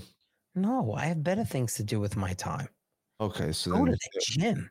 Never mind. And I never truly believe you're at the gym. You call me and I hear like weights clanging in the background. It literally sounds like it's a soundboard, and you're like probably sitting by. Oh yeah, I just have a soundboard of gym like gym weights clanging together, and I'm just like, yeah, Alan, I'm just talking, having this conversation, all this noise in the background for no reason, just to show off that I'm in the gym. You hear like maybe somebody in the background. Handler, Mr. CIA handler over here. You don't go to the gym.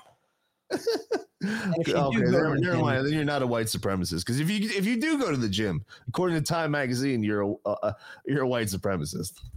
Oh, that's right. That's right. They put out. Yeah, that's so ridiculous. So you got to go. I highly recommend going to your daily, or buy 3 to 5 times a week to your white supremacy meeting at the local gym. How did they figure? Where did that all come about? That exercising was like what? Oh no, that's right. Because I remember them saying it. Exercising was rooted in white supremacy. What does that even mean? I have no idea. No clue. Eating is rooted in obesity and really fat, disgusting people. Everything is white supremacy, Alan. Everything. It's all white supremacy. And what's the last and final meme? Our last meme of the week is Silent Meme Jardy, another great memer. This one's pretty funny. It's you know what? I'm not even gonna explain it. I'm just gonna play it. All the kids under the age of 15, come on up here. Hey, why don't you have a seat right over there?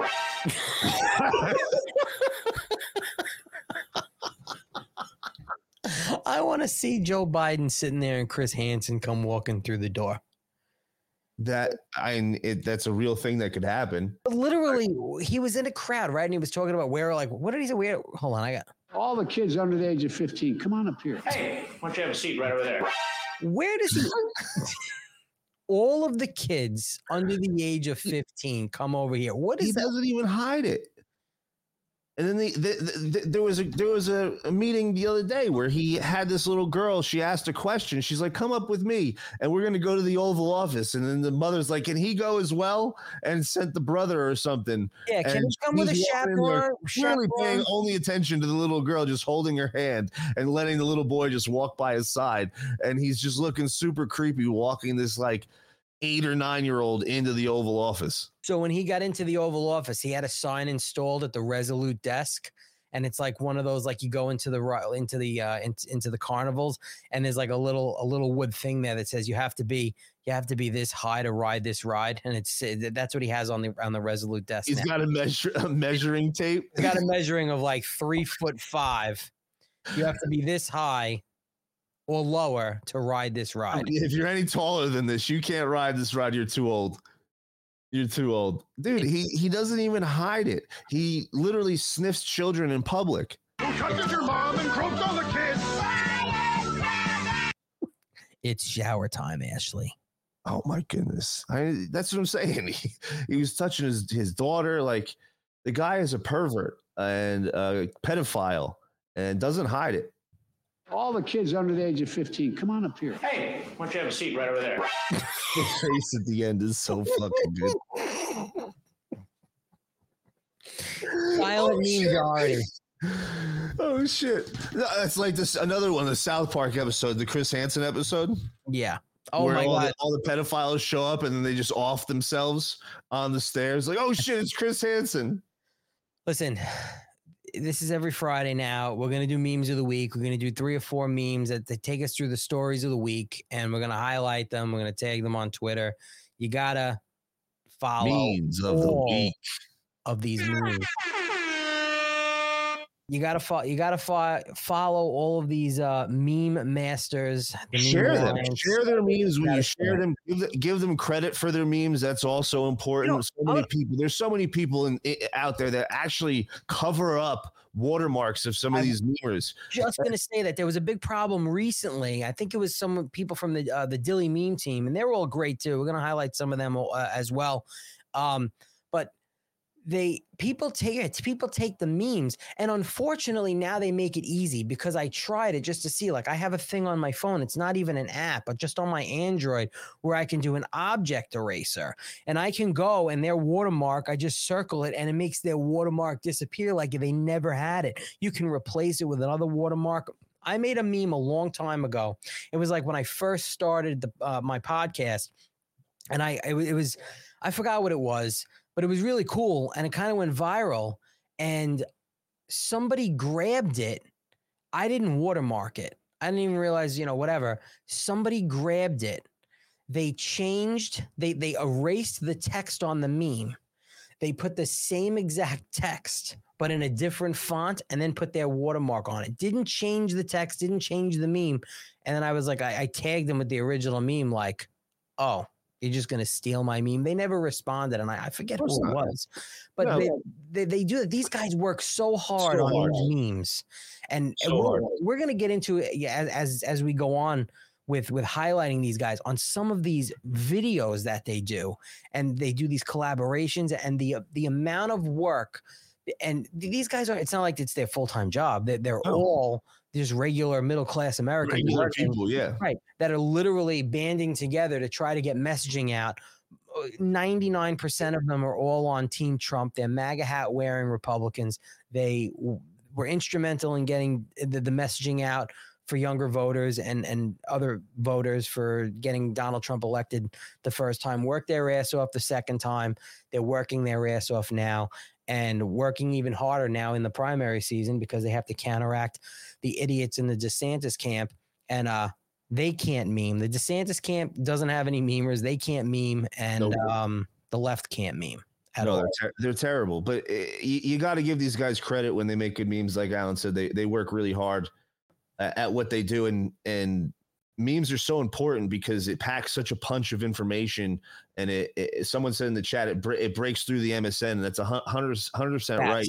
And I always tell people, like, we're battling like $1 trillion information war right now. Like, we're fighting up against $1 trillion industry that has literally the power of everything behind them with memes. That's literally what we're doing right now. And my good friend, rest in peace, Justin Anders from Cannabis and Combat used to say, we're fighting the masters of the universe with memes and songs instead of bullets and bombs. Right. And you want to know something? It's amazing how influential the memes are, because most of these memers, they're getting shared by Donald Trump Jr., high-level people in politics, members of Congress, just people everywhere, because their memes resonate these messages. And I heard a rumor today from a very, very, very good source in Trump world that is paying attention to the campaigns that Ron DeSantis was going to announce and deferred. Apparently there's I think, was it Tim Scott just announced today? All these other people are announcing. Chris Christie, he didn't officially announce yet. But deferred the announcement, Ron DeSantis camp, of him announcing, because whatever happened, whatever it was, they were afraid.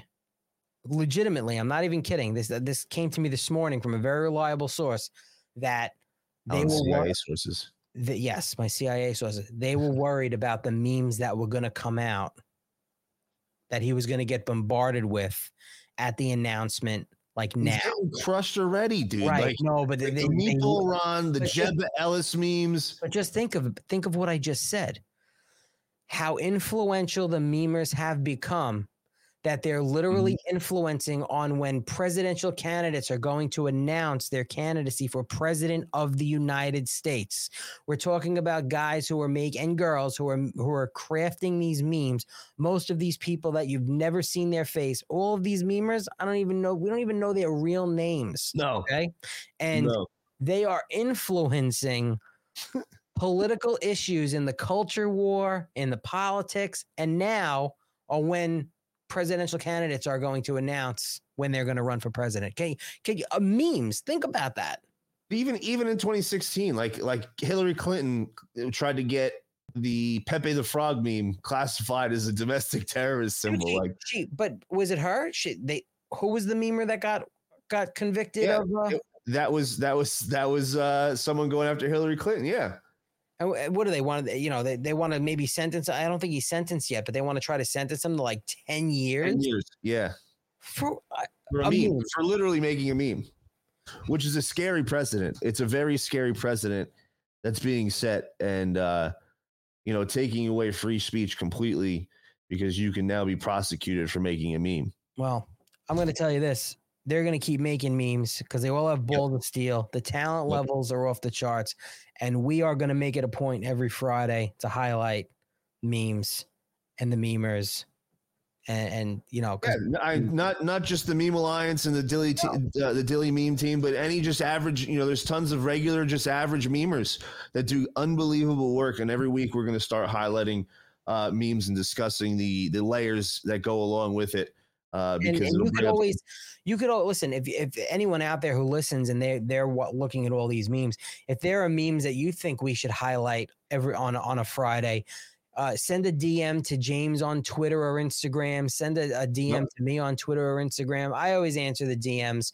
Alan Jacoby 1776 on Twitter and Instagram. James is WPRUSA 17 on Twitter and Instagram, right?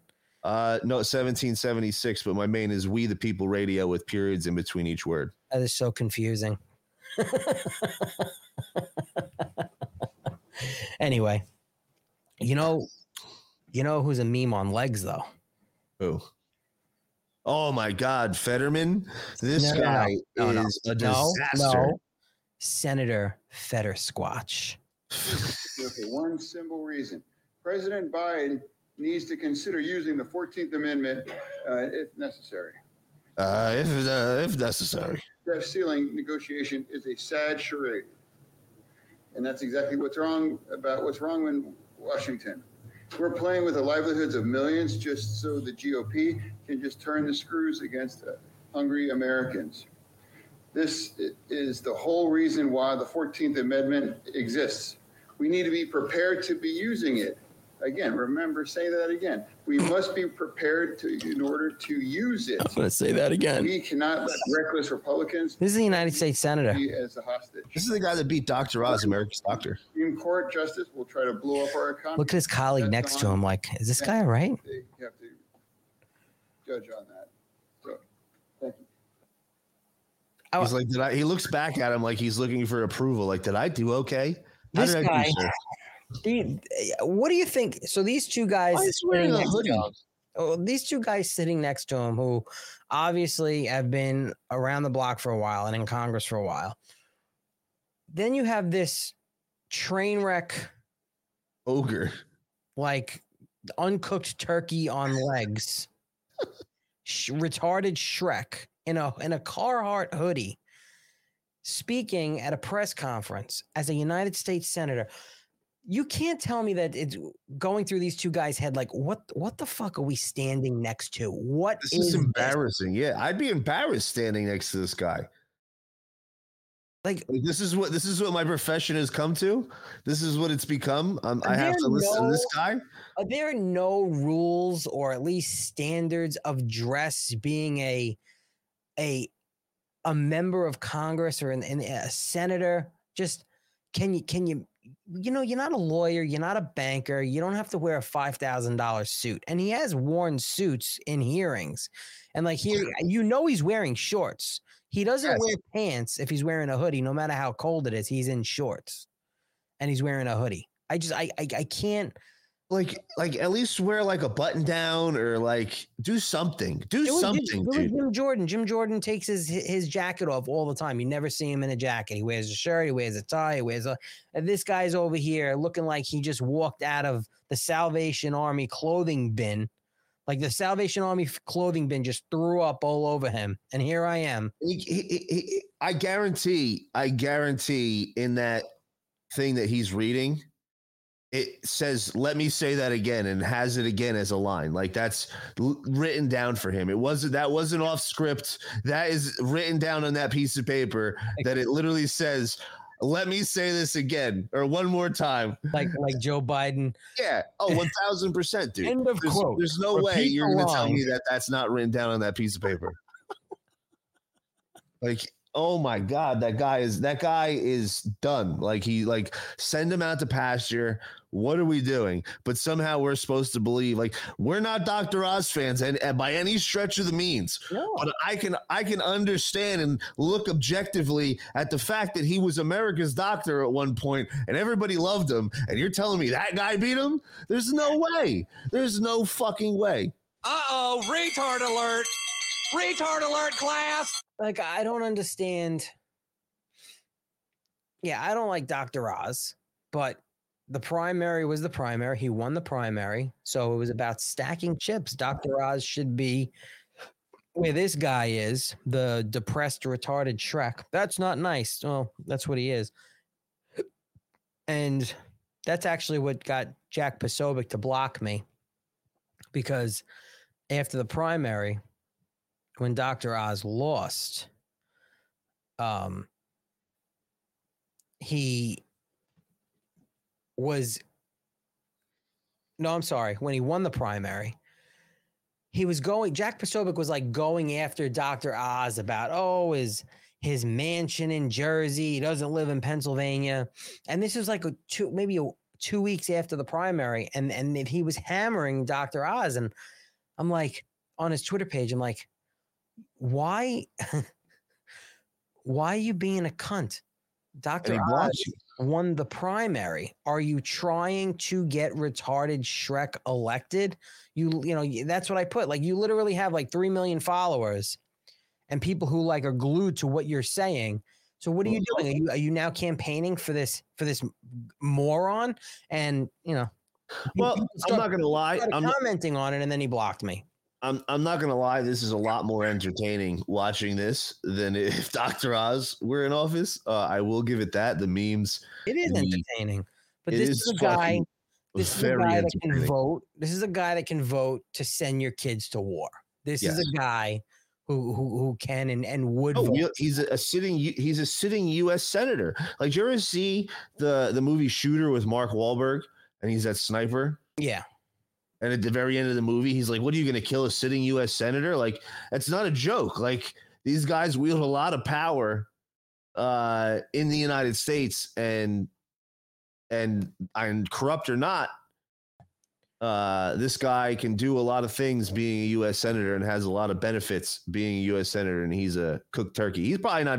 He's got handlers. He's got people that are writing that script for him. Like, he is not even there. And part of me thinks this is almost by design to allow this guy to go out there and show us how ridiculous this whole charade is. Like, it doesn't get any more obvious when he's showing up to give a speech in a fucking Carhartt sweater. Like, at least put him up there like Jim Jordan, like we said. Like, it's an absolute joke. Like, the average individual is like, what is this guy doing wearing a sweater? But it's like we're so far from reality, the way things are in government and politics and how people carry themselves, whether it's ethics. I mean, we literally have drag queens and transgenders running through the White House, getting invited and all of this stuff. We had... Yeah, it's upside down world. We had literally that transgender freak, Sam Brinton, on the Biden administration who gets arrested. I mean, when you think it can't get any worse, you have this guy. Yep. Arrested. Who just got arrested as a fugitive from justice. I guess he had like a warrant or something. Yeah, because he got caught stealing the luggage. Yeah, but like literally they went to his house. His husband was there. And yeah, Sam Brinton, the non-binary former government official ousted for being exposed by the National Post, he was exposed by, has been arrested as a fugitive of justice. He considers, he's an LGBTQ activist and drag queen. And this guy literally served as the Department of Energy's Office of Nuclear Energy. And he went by an alter ego, Sister Ray D.O. Active. That's literally what his alter ego was, Sister Ray D.O. Active. So stunning and brave. He's just, the most stunning and brave individual I've ever seen in my entire life. And what would we do without that kind of courage in this world, Alan? He had a profile on that website, rentboy.com, which they shut down in 2015 after a raid. It was related to underage prostitution. So he was the other night he was arrested at like 10 p.m. at his house. He's being held at Montgomery County Central Processing Unit on a no bond status, and he's being extradited. Good. He lost his job after the habit of stealing women's clothing from airport luggage carousels during work trips, and that was revealed. And reports indicate that he is now arrested at his home in Maryland. They don't say exactly what it's all about, but I guess it's something to do with that. So when he was a Biden official, he was among the top 1% of federal employees in terms of his salary. He's one of the highest paid, and he also had top level Q clearance, giving him access to every classified information. He had the highest level of security clearance, and he was a member of the Washington, D.C. chapter of the Sisters of Perpetual Indulgence Drag Queen Society, which that organization in DC, the Sisters of Perpetual Indulgence Drag Queen Society, they declared Dr. Fauci as Daddy Fauci. They declared him a saint.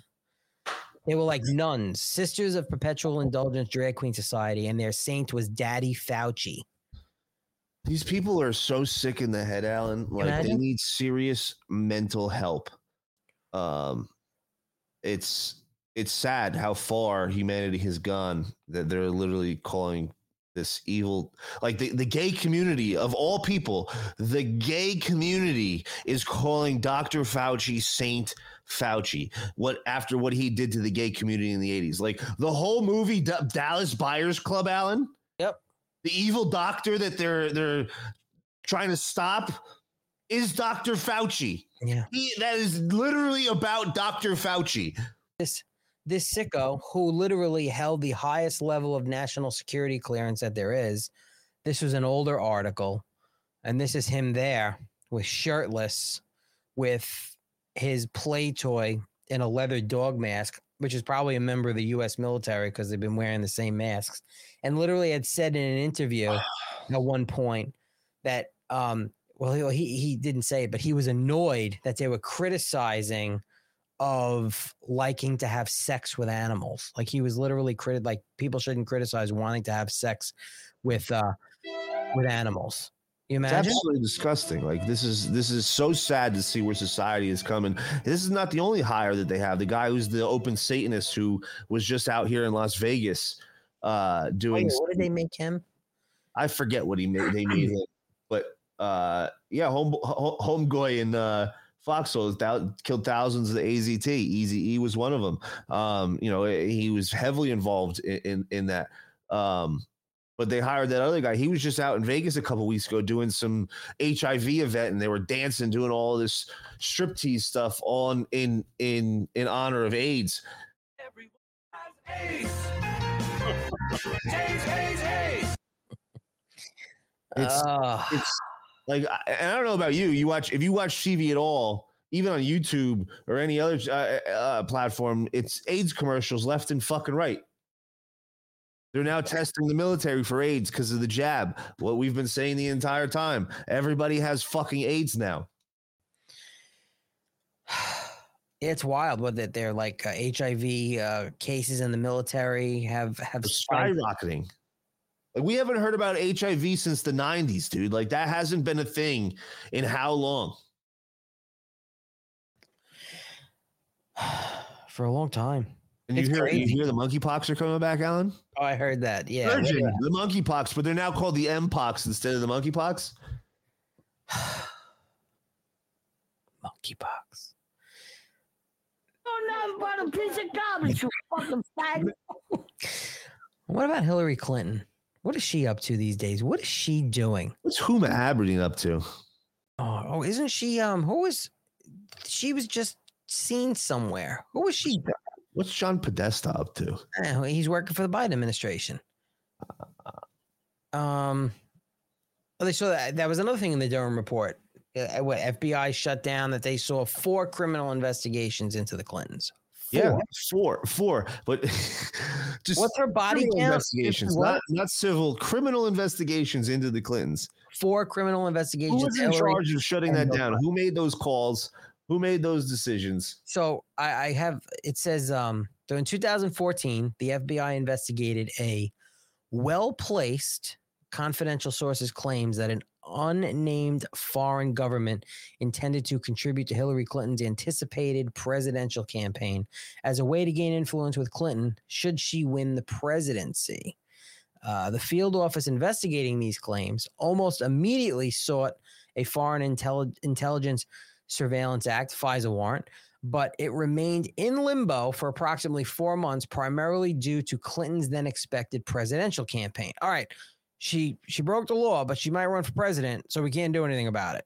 According to another agent, the application lingered because everyone was super more careful and super more careful. That's what that was a quote. Super more careful and scared with the big name Clinton involved.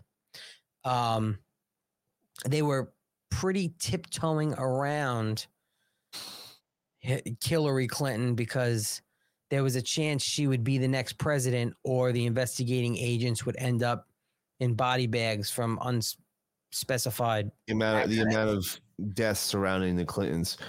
Circle back real quick. My man White Mean said the Satanist guy was heading up the monkeypox response, and he says he thinks he's the butt fucking disease czar or something like that. That's sounds pretty accurate. Yes. The emperor of anal of the Biden administration. I have a video. I wish I sent it to you. He's literally, they're doing this whole AIDS like celebration. Like if you have AIDS, it's I awesome. saw that. Yeah. If you have AIDS, you're great. AIDS is great. AIDS is awesome. Like this is fantastic. It's fucking crazy. Dude. Like, I can't believe this is reality. This is what we're talking about. So this also goes into saying that the report also revealed that three separate FBI field offices in Washington, D.C., Little Rock, Arkansas, and New York City. New York opened investigations into possibly criminal activity involving the Clinton Foundation, stated so. Less than 1 year before the November 2016 presidential election, one of these investigations was spawned by Breitbart News contributor Peter Schweizer's book, Clinton Cash, which exposed the Clinton Foundation's global nexus of influence peddling. It goes on and on about, in January 2016, 3 different FBI field offices, again, possible criminal activity with the Clinton Foundation, just so much. It's wild. But again, we're talking about the same FBI that literally tried to take down a sitting U.S. president and frame him and put him as this Russian asset and remove him from office. A duly elected president during an election which was rigged, just not rigged enough in favor of Hillary Clinton, because we the people stood up and did something about it, and they didn't expect us to actually do something. I mean, they went after. They said Donald Trump was a Russian asset. Roger Stone was a Russian asset. General Flynn. Did they say General Flynn was a Russian asset? Yes. Yeah. Oh, yes. And okay. And then George Papadopoulos was a Russian asset. Basically, anybody and everybody was a Russian asset. Yep. Because that's why they hit him with the Logan Act, because he went over to speak with the Russian. That's right. And what they do with Carter Page. Carter Page as well. Absolutely. Right. Devin Nunes is a Russian asset. Right. Like these people are, it's their go-to. Like we said at the top of the show, they never address the statement being said or the facts that are being put out. They always attack the individual. It's a easy cop out. Oh, he's a Russian asset, so no matter what he says, it's discredited because he's an asset of the evil big bad boogeyman Russia. This is par for the course, Alan. It's the corrupt FBI, and again, this is why no charges have been doled out. This is why nothing has been done, because who the fuck is going to prosecute? The FBI is not going to investigate the FBI. The DOJ is not going to prosecute a damn person. And if they do, it's going to be a completely biased jury that will not do anything to anybody, especially if it's the Hillary Clintons that deserve to be arrested, because we now know through John Brennan, like we stated earlier, she concocted this entire plan. She would never see a day in jail or anything, even if they brought charges. And honestly, if you ask me, that's probably their best bet, is to try to bring her charges in D.C. so she gets found not guilty, so then they can't charge her with the same crime twice. Yeah, that's a good point. You have one shot. You have literally one shot to take these people down. So you have to make sure it's done right. And as much as we want things to be done, we know there's more than enough evidence. Now is not the time. And this is why we say on this show that court of public opinion is so important. And I'm finding so much joy seeing all these people wake up. And again, this is not with heavy media coverage. This is with alternative media and memes and things like this that's getting it out to the people that are seeing this stuff. They're like, wait a second, why isn't this on the news? Why aren't they talking about this on the news? It's on Twitter. It's all over the place. And they're seeing it. Social media got away from them. They can't, like in 2020, they were able to shut down these stories on social media. Think about it. Twitter is not censoring these stories right now. They may be throttling people. And I want to talk about what's going on with Twitter as well. Oh, yeah. But they're not. They're not taking stories down. In 2020, if this hearing was going on and we decided to share these clips on Twitter, they'd be taken down off the internet. Your account would be taken down, and you'd have to rebuild from scratch. This is what they did. We can't forget that this is what happened. Now in 2023, they can't do that because Twitter is allowing this stuff to go around. So the average individual is seeing it. for the first time. They're not just pigeonholing it to one section and putting it into the shadow realms. It's actually getting airwaves in social media. And we're seeing that impact happen right in front of our eyes with normies. Every day they're waking up. They're like, holy shit, what is going on? The FBI is this corrupt? They did what? Yeah. Like, I didn't think this could happen in America. We got to get, like, something's got to change. And you're seeing it at record numbers, Alan. And I love it. I do too. Listen, more people are paying attention. We still need more people to pay attention. Yes. And, the whole Twitter thing, it's interesting because, like, there are some accounts that are being affected, especially this week, from smaller to bigger accounts as far as reach.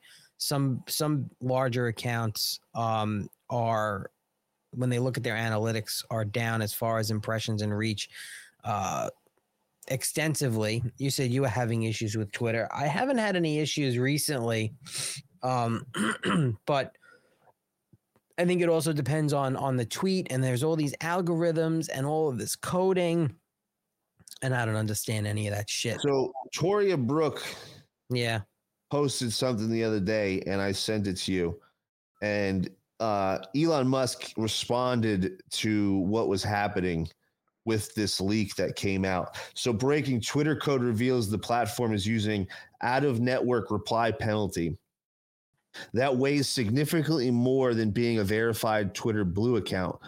The out-of-network reply penalty reportedly makes you virtually invisible, even with a blue check mark. It also keeps retweets from gaining any traction, even if retweeted by large accounts of 100K plus followers. Reputation and social circle are also being used as means of ranking tweets in the feed. So depending on who you're following, depending on who you're interacting with, is going to throttle your account. And I'll tell you right now, I've been saying for a long time that, first off, I can't tweet everything that I want to tweet. I get stopped from tweeting a lot of things, and some of them are just basic promos for the show. Right. And one was for the gaming, and there was literally no words whatsoever. Like, I was thinking, I said that we're threats to the rule of law in quotations. Right. I thought maybe that might be it. I get blocked from tweeting things all the time. I literally that Southern dude, excuse me, that Southern dude, he put out a tweet. He's like, I was just at the Cincinnati Zoo paying respect to Harambe, never forget. Yeah. And I went and put a picture, a GIF of Harambe standing in front of an American flag. And I said, dicks out for Harambe. Couldn't tweet it. Wasn't allowing me to tweet it. I don't know, because I know I don't think I'd have a problem tweeting that. It's weird. Like, I couldn't tweet it, and then the problem is nobody can figure out the algorithm. Like, you don't know what it is, because if there's I'll also tweet things, Alan. Like, I'll tweet things and I'll think it's a great tweet, like it and I'll send it to you. Sometimes I'll send you some of my tweets, like you do as well with me. We talk back and forth, and I'll go back and look for the tweet on my thread in my page. Like, I'll see all the other tweets that I have in between that, before and after. They're all there. But this one's just fucking disappears. It's in the gulag. Even if I go to replies, like, it's nowhere to be found unless I go to the text message. It's there. If I go to the text message and click the link that I sent you, it'll show up, but I can't find it organically just by looking through. I just think it's you. I don't think they like your face. Brandy's in the chat, and she said she never gets warned on tweets. It's just you. Yeah, they hate me. They hate me because they hate me. So you know what it is? Sometimes I'll respond, and I may say something that's a little abrasive, and Twitter will say, "Oh, do you you sure you want to tweet that, or do you want a chance to edit it?" Yeah. Send. And I've literally been, like I said, I've been in the Twitter gulag for 7 days a few times. I mean, Jenna Ellis managed Jebba Ellis and her team managed to get me permanently banned for like 6 or 7 hours until I won the appeal. Running from them subpoenas. Yeah, she first of all, she ain't fucking running nowhere. Nowhere is she running. Just keep she running. Might want to start running on the treadmill. Yeah, that might be a good idea. Like Chris Christie's running for president. Yeah, he needs to just keep running and running and running and running for president. I posted the picture of him playing softball for the NYPD softball tournament at Yankee Stadium. with his mangina. Oh my God, dude. That guy, never trust a guy who wears his baseball pants up to his tits like he's Jerry Nadler, He and then throws like literally- a girl. He had he had beyond camel toe. It was a disaster. Like, he should not have been on the baseball field. He should stick to eating donuts. They have that picture of him at like the snack bar where he's just tremendous. Like, he's a woolly mammoth, dude. Like, he's disgustingly morbidly obese.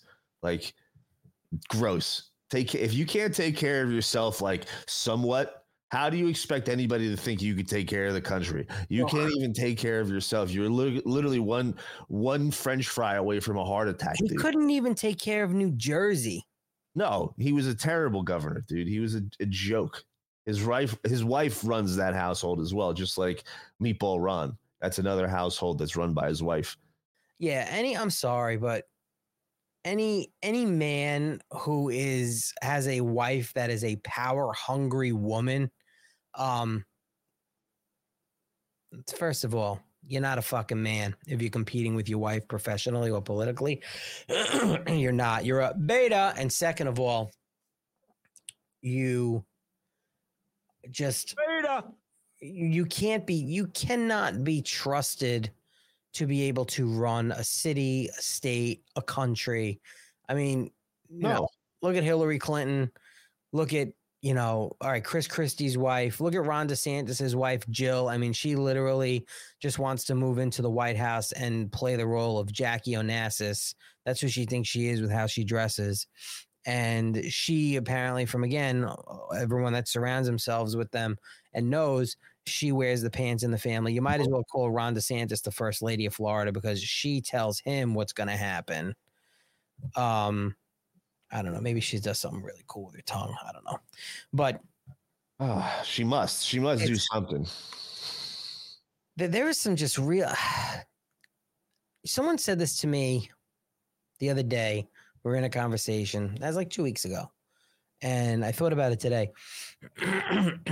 It's not a very good topic, but I said, for argument's sake, he's not a Trump supporter, doesn't hate Donald Trump, voted for Joe Biden, doesn't know he doesn't want Joe Biden to run for president again. He is a Democrat, but he does not want to see Donald Trump as president again. And then we were just talking about the different Republicans out there and the different Democrats. And I get, because now we know what the short answer is if it would have happened. Let's just say, for God forbid, Donald Trump got sick or worse or something, and who's our guy then? Who's the front runner? Let's just say we didn't want it still to be Ron DeSantis, which I don't.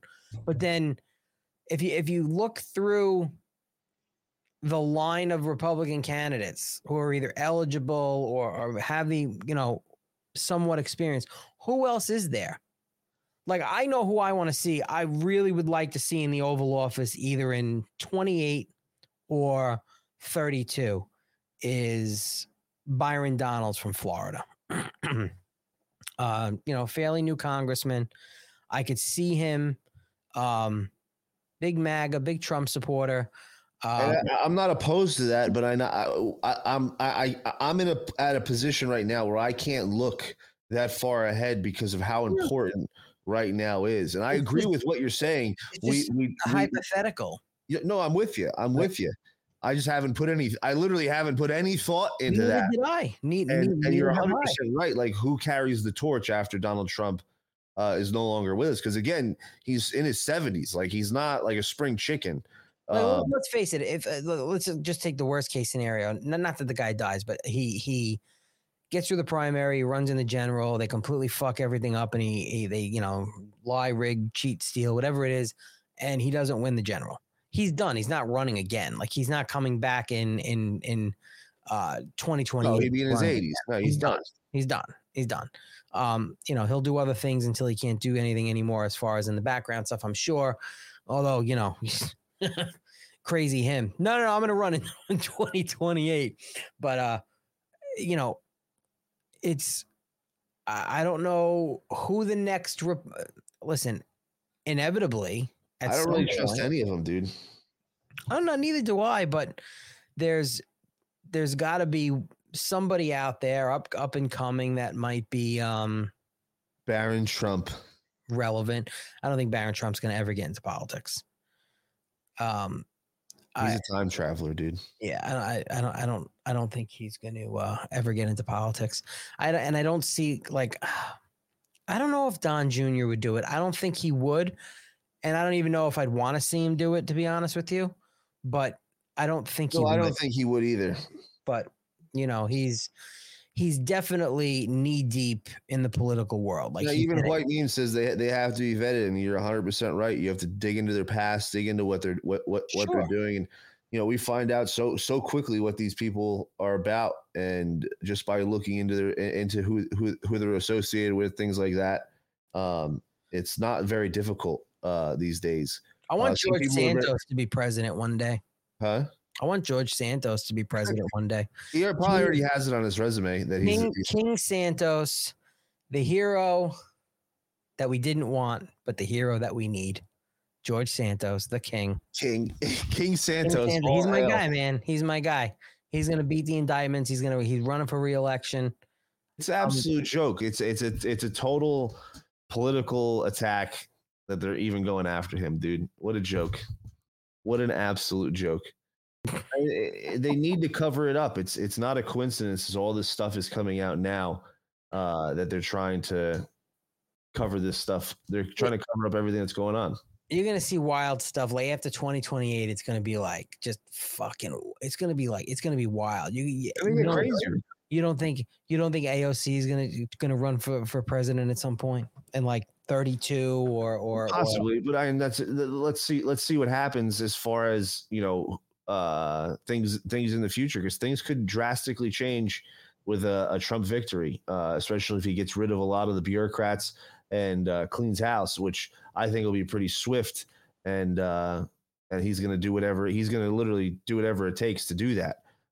And that'll be bad for a lot of these establishment cucks. If he can then fix our voting systems, things like that, those will bring huge changes to the United States. And then what happens politically? Like, really think about it. It's a very interesting prospect that things like this can happen, and we can actually have a fair country again.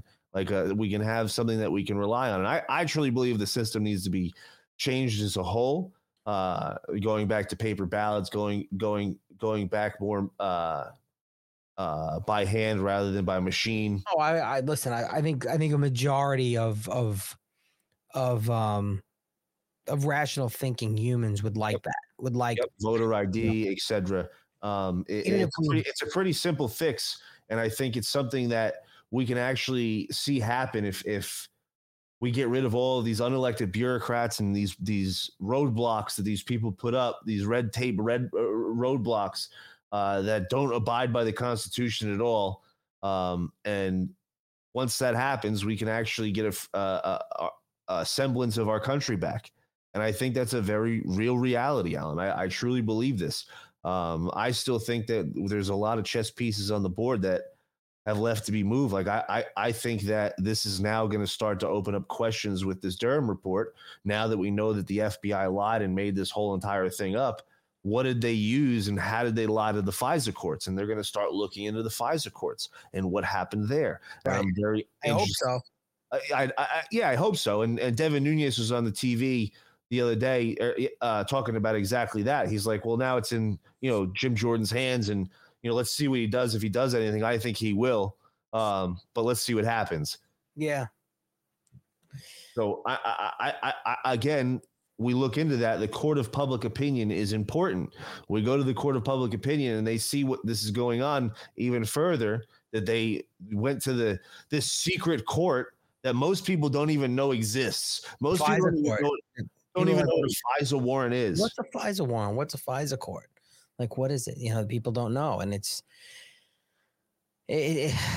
there's so much shit that goes on. There's so many moving parts in bureaucracy and government and politics that people don't understand. And they think it's so easy. And I'm not saying everybody needs to get educated black and white on. Yeah, everything is not black and white. It's still to the, I can't even, like, the whole, Trump and DeSantis should just team up and be on the same ticket. It can't work that way. It can't work that way legally. They're both from Florida. Like, I wouldn't want that at this point anyway. No. But people will still say it because listen. So more on Instagram than Twitter. Twitter is the home of the rivals of the Trump camp and the Trump meatball wars. Yeah, but like it doesn't happen really much on Instagram because I posted a few Ron DeSantis meatball memes and stuff on my Instagram page, and I was getting tormented in the comments. I was laughing like, "What? Why are you going after Ron DeSantis? Why aren't you going after Joe Biden?" And I'm like, well, buckle up, princess. It's primary season, and I'm Team Trump, and I'm not supporting Ron DeSantis. Like, like people are not. People are like, I don't understand all this infighting in the Republican Party between the Trump and the DeSantis people.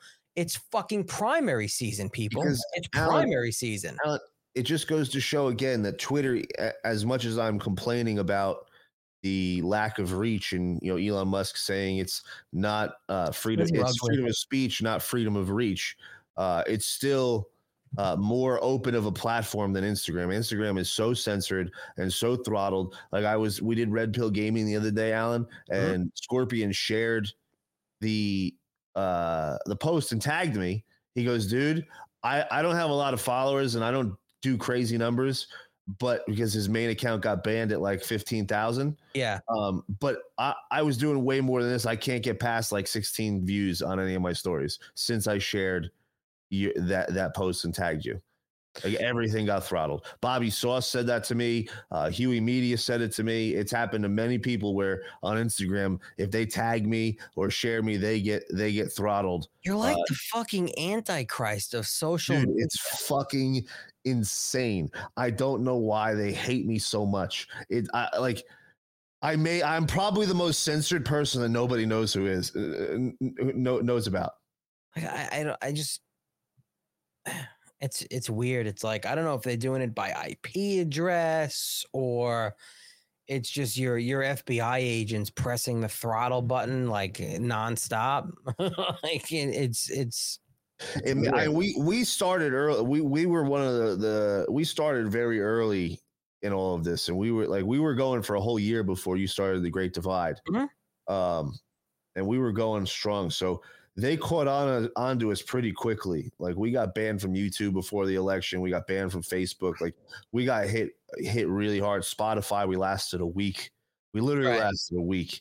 Media Matters wrote articles about us to get us removed from platforms. So we're on the radar, and it's by this corrupt FBI. That's literally this is why I find so much joy in them being exposed in the way they are, being bent over the table, because they're actively looking at me. They're like, yo, this guy's a domestic terrorist because he posts things on the internet and he talks about it on his podcast. He's such a big threat, this guy. They're asking people that went to January 6th about me. Like, why? I'm just some fucking pothead that just calls out the government's bullshit. They literally they zone in on the word MAGA. It's got to be one of the most triggered word among Democrats and like federal law enforcement and intelligence agencies. Literally, the people as well is a trigger word. Literally, they. I mean, everything that's bad is a MAGA Republican. If you look in mainstream media and the Democrats, white supremacist MAGA Republican. Jeffries, every term out of his mouth when it's something negative about the right, he doesn't say. They all do it now. They don't say, oh, my colleagues on the right. They don't say Republicans. They say MAGA Republicans. Some of them will even go as far as say the extreme MAGA Republicans on the other side of the aisle. And they'll generalize it, or sometimes they'll be like, well, you have your Republicans and then you have your MAGA Republicans. Mm-hmm. And listen, I agree, because the MAGA Republicans don't want to deal with all the establishment bullshit. And that's why every county and every state should have a MAGA Republican club and be fundraising for MAGA Republican candidates to primary establishment candidates. Literally, think of the Hells Angels. They have chapters in every major city and all over the world. Okay. You're a Sons of Anarchy fan. Right. So literally like these motorcycle clubs, anything else, you should literally have MAGA Republican clubs and be community activism out of your assholes, rallies, fundraisers, events, community outreach, recruitment, fundraising to the primaries, and shoving it up every establishment Republicans' ass that have anchored themselves in Congress and local office. Just forget about national, local office, school boards, mayorships, councilman, or trustee, whatever the hell you call it. So real quick, because you're an honorary member of the New York Young Republicans Club, which I'm an associate member. Excuse me, my language was wrong. Excuse me. It's a big fucking deal. Well, I'm over 40, so I'm an associate. You old fuck. Yes. Associate. You never be a made man, Alan. You never be a made man. Well, I make the men. They have to make me. Alan is the CIA handler. This is true. I am the kingmaker. I decide who runs this place. So I've noticed a lot of them are MAGA Republicans. They all are. Well, that's my question. I was like, is there any divide in that? In that club? In that club? No, but it's so populist to the max. So if that's the case, wouldn't it set a huge precedent to set forward? Be like, hey, we're no longer just the Young Republicans Club. We're now the Young MAGA Republicans Club. The biggest Republicans club in the country is now saying, okay, we're stepping away from the establishment. Well, they've already no. They've already stepped away from the establishment. They are.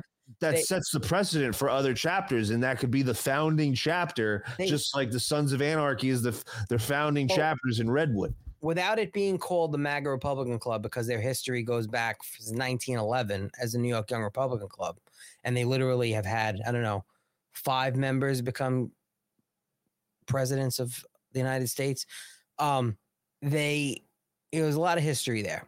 Like without saying it, they are the MAGA of Republican clubs, and they are already molding others. Like they were inspirational of the Washington, D.C. Young Republicans Club from changing over their board. And now the Washington, D.C. Young Republicans Club is like almost a mirror of the New York Young Republican clubs. The same one with, I think it might be Palm Beach, Florida Young Republicans. Same thing there. Like, Vish Burr and Gavin Wax, who run the New York Young Republican Club, went down there, was speaking events and basically like showing them the way. Like, this is the model. The establishment's going to hate you. They're going to come after you. Other young Republican clubs in the whole national organization are going to come after you because you're going to speak your mind like we do. Like, it's literally, they are. It's envy because they see what they can accomplish with influence on the national stage and the local stage. I mean, they're out doing, I think tomorrow they have boots on the ground deployments for some local council people in New York to, get signatures for the ballots and things like that. They'll literally listen. J.R. Majewski in Ohio running. I making the connection there where I think the New York Young Republican clubs, they're going to do an event for J.R. Majewski in Ohio, and he's going to come here so they can fundraise for his campaign. They did it for Joe Kent in Washington the last cycle. Like, they will literally, if you're a MAGA Republican and you reach out to the New York Young Republican Club, Gavin Wax, chances are they're going to say, yeah, come here. And we like your values. We'll not only endorse you, but we will do a fundraiser for you. Let's try to get Gavin on the show pretty soon and talk about exactly that, so we can try to set the precedent for other clubs going forward. So I was texting a little bit with him today, and he's easy. As long as he has time, he'll come on. I ask him, and he'll. Yeah, let's talk, because that's a very huge initiative that I think can be accomplished if done the right way. And I think behind the scenes, it is being done in a way. And like what I want to have when I see him in person, it's a conversation I want to have with him, because I have some ideas and how that could work as far as what the problem is, James. What it comes down to is, what people want to do. Like, there are people that want to be involved in organizations like that. Unfortunately, whether it's because they work a lot, they don't have the time to put in, or unfortunately, the stigma of, well, this is what I do for a living, and I have to really be careful because if my politics spill into my workplace, I'm fucked. Yep. And it happens, unfortunately, to a lot of people, but only on the right, because if you're a pink-haired, sick, liberal progressive with metal hanging out of your nose and eyelids, you wear Satan stars, leather strapping, and women's clothing, wearing a fucking pentagram around your neck and have devil horns fucking tattooed above your eyebrows, they'll give you a raise at work. It's like, oh, look, stunning and brave. Let's give it a raise. What are you today? You a man? No qualifications for this job whatsoever. But here you go. Like our health minister, the transgender Randy, what's his name? Oh, Randy Levine. Yeah, Randy Levine. Some set of balls on that guy. Some set of balls on that guy. Old Randall, real good health minister, looking real strong health-wise. You know, knows what he's talking about when it comes to, you know, taking care of yourself. This fat fuck. Like, yeah. It's like Chris Christie being in charge of our health. Like, imagine he got appointed to a cabinet position that had to do with the food and health. He wouldn't fit in the cabinet. They'd have to get like a fucking armoire for that fat bastard. He wouldn't even fit in that thing. He barely fits through the door, dude.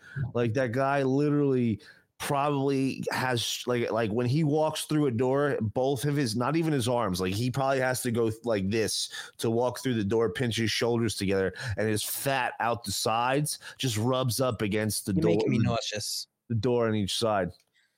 Probably's got some cottage cheese in that roll. All right, okay. You're good. Alan, you're good. Alan got grossed out. I had to see if I could see if I could.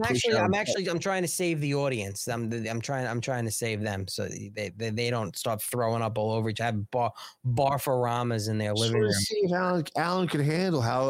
No, I can handle it. I can handle it. I absolutely can. It's, you know, I don't know if anyone else can handle it out there. If you smells great.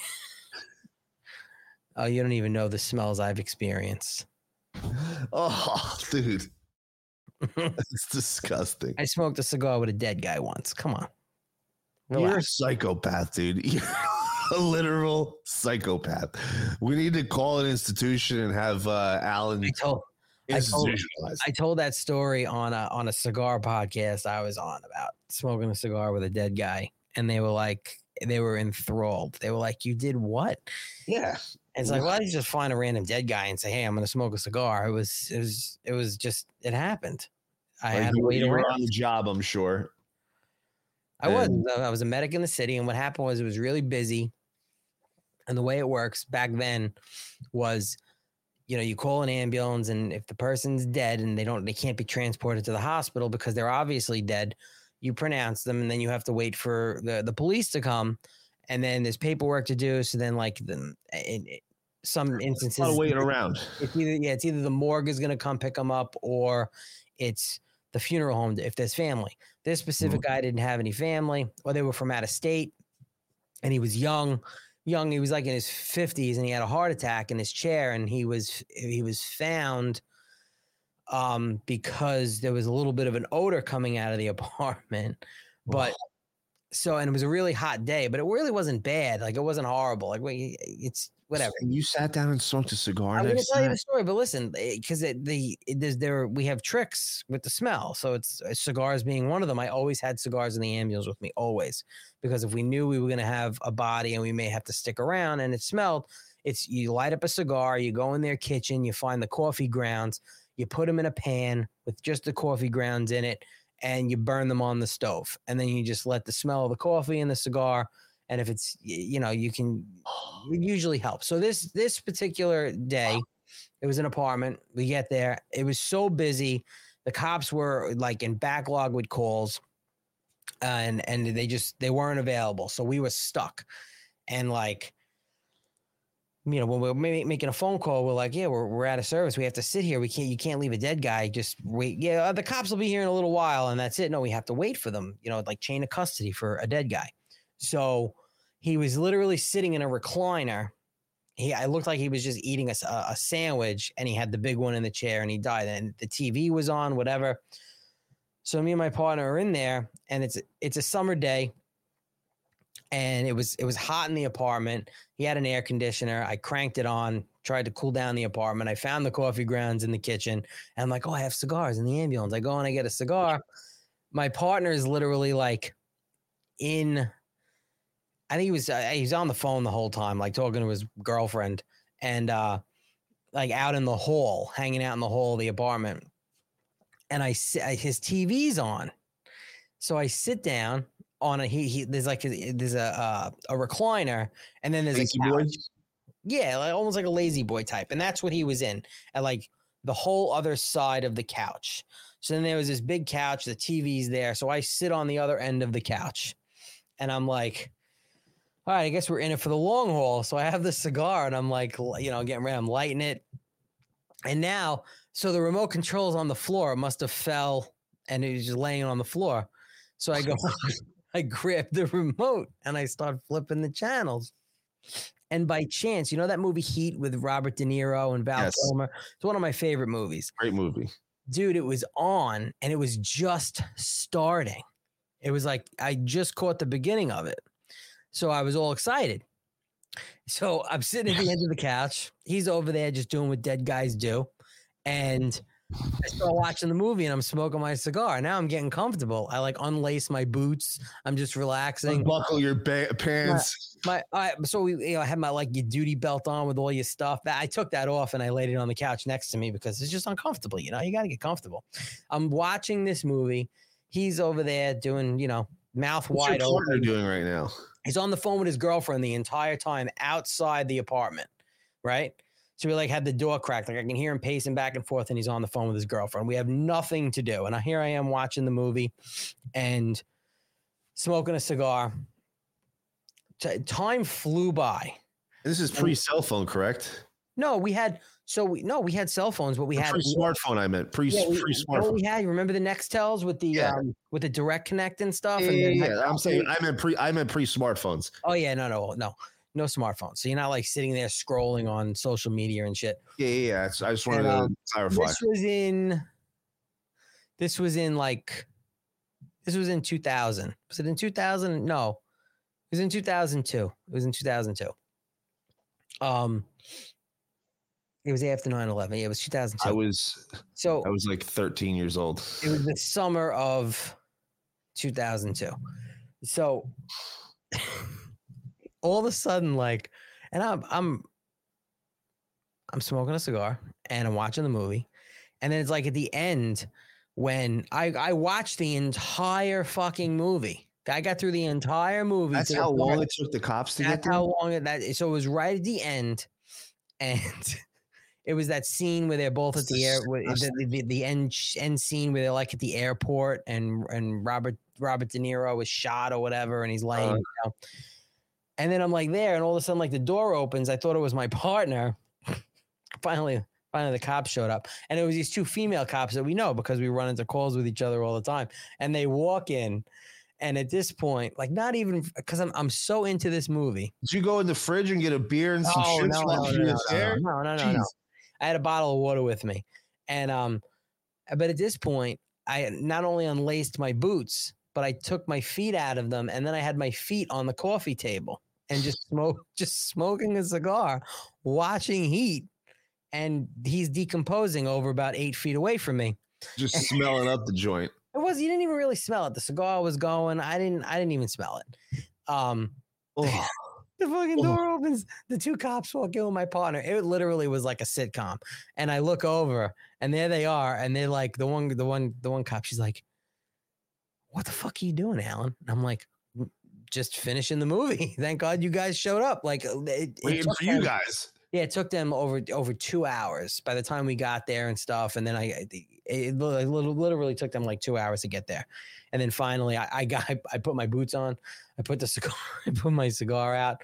I got all myself situated, and I walked over because it was like a tag that you have to fill out, and then for the cops. Because now we're done. We don't have to transport the body. They have to make arrangements for the morgue to come to pick it up direct. If it was out on the street, we would take it to the morgue, but it was in the house. So I give them, I was like, all right, you guys are good. Here you go. Here's all the information. We'll see you later. And he was like, yeah, that's it. I turned the stove off and got rid of the coffee grounds. I'm like, all right, we're out of here. Here's all the info. And I sat there and I watched the entire movie of Heat, smoking a cigar with a dead guy. Was it like HBO or was there commercials like on TBS? Like, it was on cable. It was on cable. No, there was so you had all the commercials too. Got to not only did you sit through the entire movie, you watched all the G's. They were gone a long ass time. Yeah, no, I watched the entire movie. My favorite, the shootout scene. I love that movie. Now I want to watch it. I might watch that tonight as well. That is one of my favorite movies. Classic movie. And it was just by chance. I've only seen it once. That's not a movie I've seen multiple times, but it is a good movie. Oh, I've seen it a bunch of times, and by chance it was just starting, and I was like, "Oh, check this out! What am I gonna do? What was I supposed to do? Just stand there for little over 2 hours waiting?" You didn't have any other seating arrangements, Alan? I guess I could have sat in the kitchen, but what was I gonna do? There was no TV in there. There was literally nothing to do. And you kind of like moved a chair in there or something like that. Where we weren't on the same couch. He was in the recliner. Oh, okay. That's we weren't on the same couch. He was on the recliner next to the couch. The only thing that would have really I thought it was one of those long couches that had the recliner that on the ends. You know what I'm saying? No, it was a separate recliner, and I wouldn't have done it if listen, I've walked into so many houses where we pronounce the people in the family's home, and then you got to wait for the cops. So you got to kind of be like, oh, I'm so sorry for your loss, and play the whole family game. And then in the hopes maybe, oh yeah, we'll be outside. We have to wait for the cops to come, but it's not often where we have to wait that long for the cops to show up. It was just an extended period of time, and there was no family. The guy had a brother. It was I forget if he was in Arizona or Texas. I don't remember, because we had the information, but I wasn't calling him. And it turned out to be his brother. The cops made the phone call. Like we would just, they do all the notifications. We just said, yep, he's dead. It was Brandy. It's New York City. The problem is it's not that the cops took so long to get there. It's not an emergency. The guy's dead. So it's just a procedural thing. We have so many other things going on in New York. And it was the height of the summer. I want to say it was in July. Oof. And it's so busy that call after call after call that the non-emergency calls get stacked. Like they're not going to come and deal with a dead guy laying in his living room over the guy who got shot or stabbed or the accident or somebody that actually needs help. So the unfortunate thing is it takes an ambulance out of service the whole time. We can't leave. So it's one less ambulance in the area and I have to jockey them around. Cause if there's a kid choking around the corner, we can't leave the body, we can't leave. It's you get fired for shit like that. Lose your medic licenses and stuff. Like you get called, you pronounce somebody dead, you got to stay with them. Crazy. Yeah, it was sad too. Like the guy, he was like 45, 46 years old. He was on the heavy side and he had like a half-eaten like turkey sandwich or something on a paper plate on his lap. And he had the big one and he was just done. He was probably there. I would say at least, I don't know if I remember, it was probably like 48 hours there until, I don't know if it was a smell or a neighbor was checking on him and because they didn't force entry into the apartment. The neighbor opened it with a key and found him. So I don't remember the circumstances on how they were figuring where they were looking for the guy. But yeah, we found some. You're a sick fuck. But why is that sick? Because I see, because I've never seen, I've only seen a few dead bodies in my life and they were family members. Oh, all right. I'm good on that, dude. I'm good. Oh God. I couldn't even put a number on how many dead. Oh, I'm sure. That's why I could never be an EMT. I could never have done the job that you did. I couldn't do it. Nope. Before that, when I was in death, I could. If I'm in a situation that I needed to do something, I could make it happen. But I'm not putting myself in those situations where I need to. You know what I'm saying? When I was going to medic school, back when I was 18, 19 years old, I worked I worked in an emergency room. That was when I became a medic. Before I was on the ambulance, I worked in an emergency room for a while, but before that, when I was going, I worked in the medical examiner's office briefly, and that was a trip too because we were we were forensic pathologist assistants, so we would just be there to assist in like the autopsies and stuff, and data keeping and shit. And depending on when you were working and what MEs were on and what cases were in, there were doctors there that wanted to do nothing with getting dirty. And they literally would draw on the bodies with Sharpies, and you would have to do all the cutting for them. And then the removal of the organ, they would like, all right, weigh this. So they would like do the actual removal of the organs, and then like hold your hand out like you were getting an Easter egg and go weigh it and stuff for them, like while they were doing it. But they didn't want to do any of the cutting. No. Yeah. No. It's like dissecting pigs in high school. We didn't dissect a pig in high school. We dissected a frog. Oh. We did a fetal pig and a frog. We did a frog. All right, it's like dissecting a frog, but bigger. Yeah, well, it's like Pepe the frog laying on a slab, and now you got to cut him open. I did the frog, and I was like, nah, I'm good. Like butchers, I'd rather not see all of that. I'd rather wait until afterwards. If I got to, I got to. But even like butchering meat, that bothers you too? No, I actually watch a lot of butchering meat videos. I watch these twin brothers with big ass beards that they take apart full cows and shit. But they're like I see them frozen hanging. Like they're not. I don't watch them like gut them and take out all the organs and shit.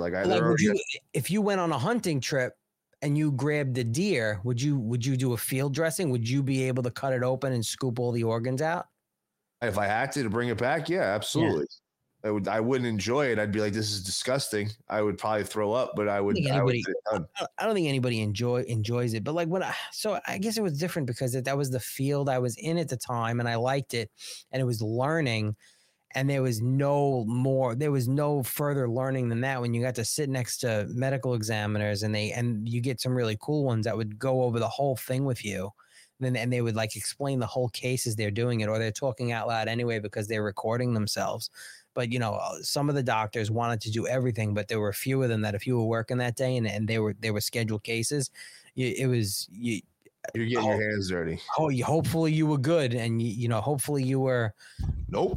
You were all right because that's why I don't do that profession, my friends. That's why I sit behind the microphone and gangbang in the government instead.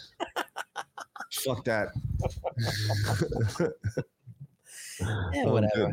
It was an experience. I'm sure it was. You have tons of stories because of it, and more power to you. But the bone saws were fun. What? The bone saws, like when you have to cut the skull. You had to do that? Yeah, man, I've done that. Yeah. Fuck off, dude. Absolutely. Nah, I cracked my head open. Like I was like, when it comes to myself, I'm a fucking wacko. When I was a junior in high school, I cracked my head open for the second time. This one was more fun because I was a little older. And I went to the hospital and my mother met me there. And like when I first smashed my head, I bombed down a huge hill on my skateboard. I got a speed wobble and I fucking tried to jump. I tried to jump to the grass. The last thing I remember is I tried to jump to the grass. I smacked my head on the concrete, slid 15 feet because I was probably going good 35 miles an hour down this hill. And then I got up, I walked to the other side of the street and collapsed in the grass. And I walked up to the house, and I didn't think I was going to have to go to the hospital. I was cleaning it. I was taking like pins, and I was poking my skull. And this is before smartphones. But his father came home. He's like, "Yeah, we got to go to the hospital." I was like, "Ah, shit." So I called my mother. Everything on my phone's starting to get blurry. I'm really concussed.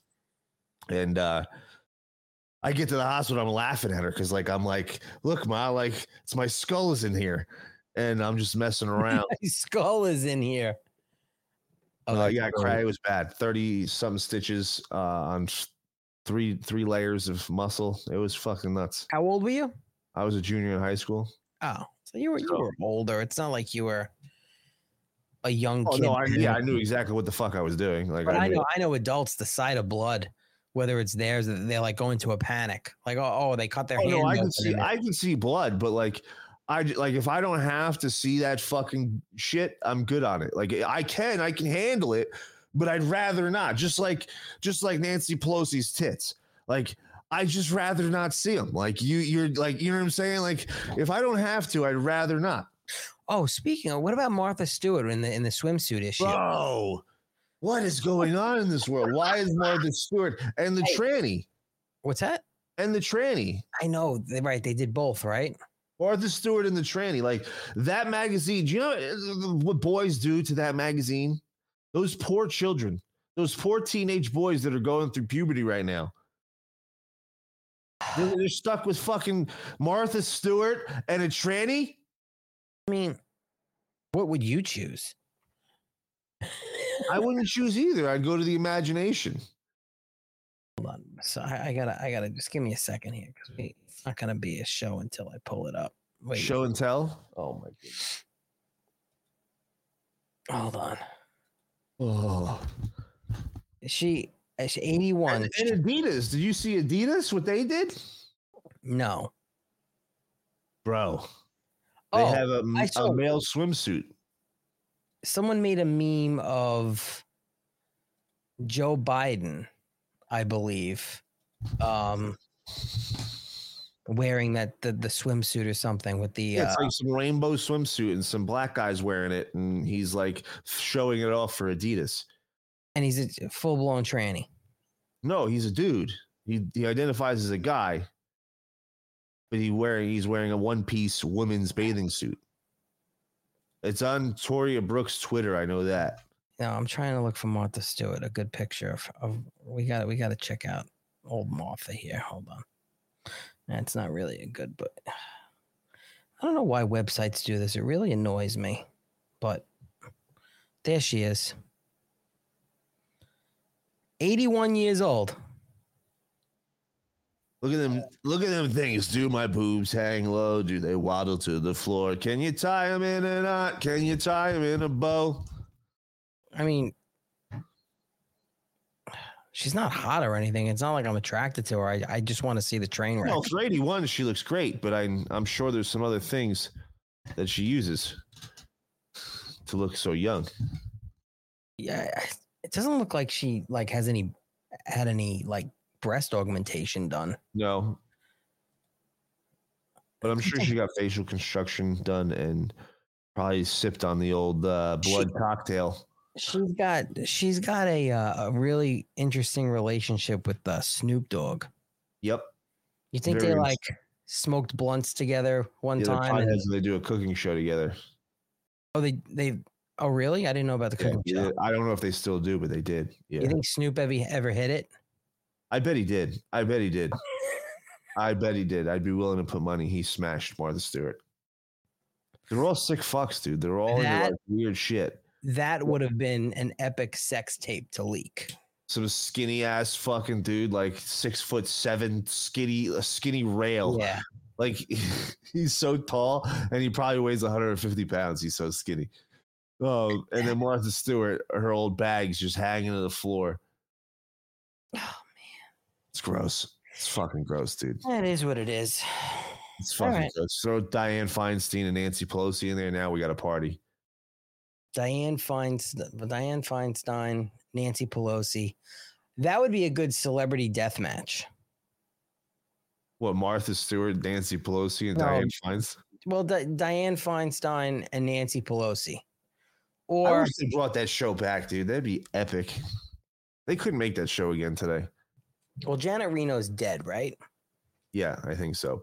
Yeah, who would be the fourth? Because if you do tag teams, you could do Nancy Pelosi, Dianne Feinstein. Celebrity death match, you could be dead and still be in the story. So how about Martha Stewart and Dianne Feinstein with Nancy Pelosi and Janet Reno? That would Jane Fonda. What about Jane Fonda? Jane Fonda, she's a sicko. That's what I'm saying. Like Jane Fonda, Kathy Griffin, or Kathy Griffin. Yeah. Kathy Griffin, and she's like using a fake Donald Trump bloody head as a weapon. Dude, can someone make a claymation celebrity death match? That's one thing I'm shocked none of the memers do videos like that, like a version of like celebrity death match, like Marjorie Taylor Greene versus AOC or AOC versus like that takes like you'd have to have someone that's good at making stop motion with clay and things like that. Like that's a lot of work doing that kind of stuff. It is. You have to take pictures frame by frame to make it look like they're moving. And then it's a lot of work, and you have to have the clay figurines. Like I couldn't imagine putting that show together. That had to have been a lot of work. Now it's probably make it digital. You can probably do it with AI. Show me claymation of so and so. It's fucking wild what you can do. I want to have to try. I want to mess around with that a little bit. The AI, like to see if it'll generate cool videos or something. Might as well it's here. You might as well use it, but it's scary what it can do. It's very, very scary what it can do. Did you see Lauren Boebert's getting a divorce? Yeah. Shocker. I'm not a big fan of her either. No. She's got that stupid pinchy face, and she's just another mouth that like. What's face? Listen, I'll give her credit. I'll give her credit for what she did.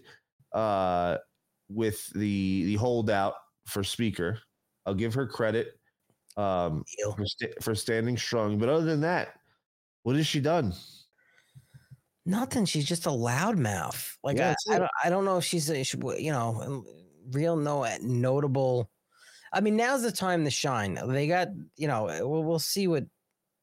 I like the articles of impeachment for Mayorkas and. For all of these, but it's a waste of time in my opinion. Like we should be putting our resources in to investigating criminal charges for an impending. Like we should have the thought process that listen, we're winning this presidency, and if we win, we're going to be able to hit the ground running. Not only are we going to win, we're going to hold the House and maybe even and get the Senate. We will be able to hit the ground running because we already did all the legwork, the investigation work, and the public opinion, the court of public opinion. These people are now ready for some criminal trials because they have seen the truth. They've been waiting for it at this point. American people they're out for blood. The veterans are pissed. I'll tell you right now, they're running. There's all these message boards. They're like, yo, this country is falling apart. This is not what I sacrificed for. Oh, yeah. Listen, I have friends of mine that served, 3-4 deployments, Iraq, Afghanistan, and they are just beside themselves on how this country is. And there's so much regret still. And that there are some that feel that everything they did was for nothing. And even just all stemming from, it's stemming from the evacuation of Afghanistan and how it went down. I give Corey Mills out of Florida, who he's got balls of steel, man. I mean, the guy, they got the plane and they got the team, and with the no support from the American government, and went and evacuated so many people on their own. Mm-hmm. And during the primary, I didn't even support him during the primary, but I like the things that he's doing and the way he's voting.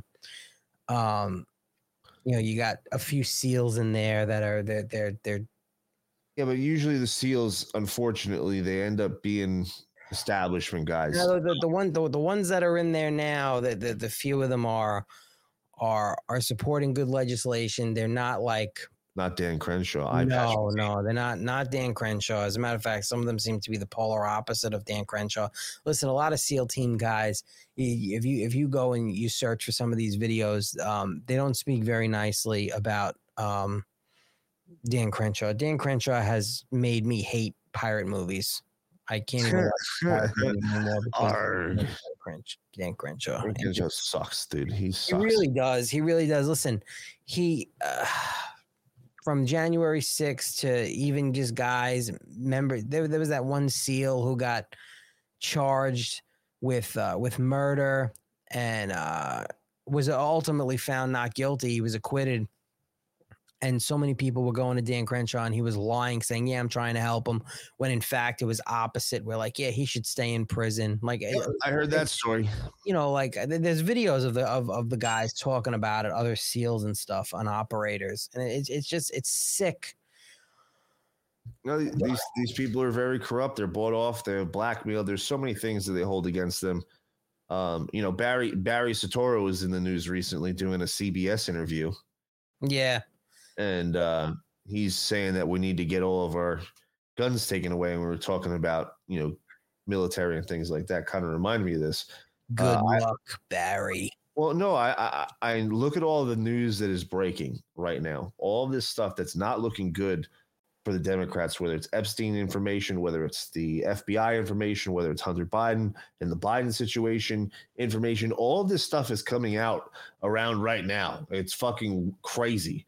Yeah. And they need something to fill the airwaves and cover things up so they don't have to talk about it. So the people aren't like, wait, why aren't they covering this stuff? So I expect some sort of shooting or false flag event to be coming fairly soon. Everybody keep their head on a swivel because I can see something like that happening to fill the void of the news station so they don't have to cover the real news. And then they can also do a very big gun grab push after that as well, because Barry's out on CBS. He's like, well, Australia, they had a shooting like 30 years ago. And they're like, yeah, we're not going to do that again. So we took all the guns away.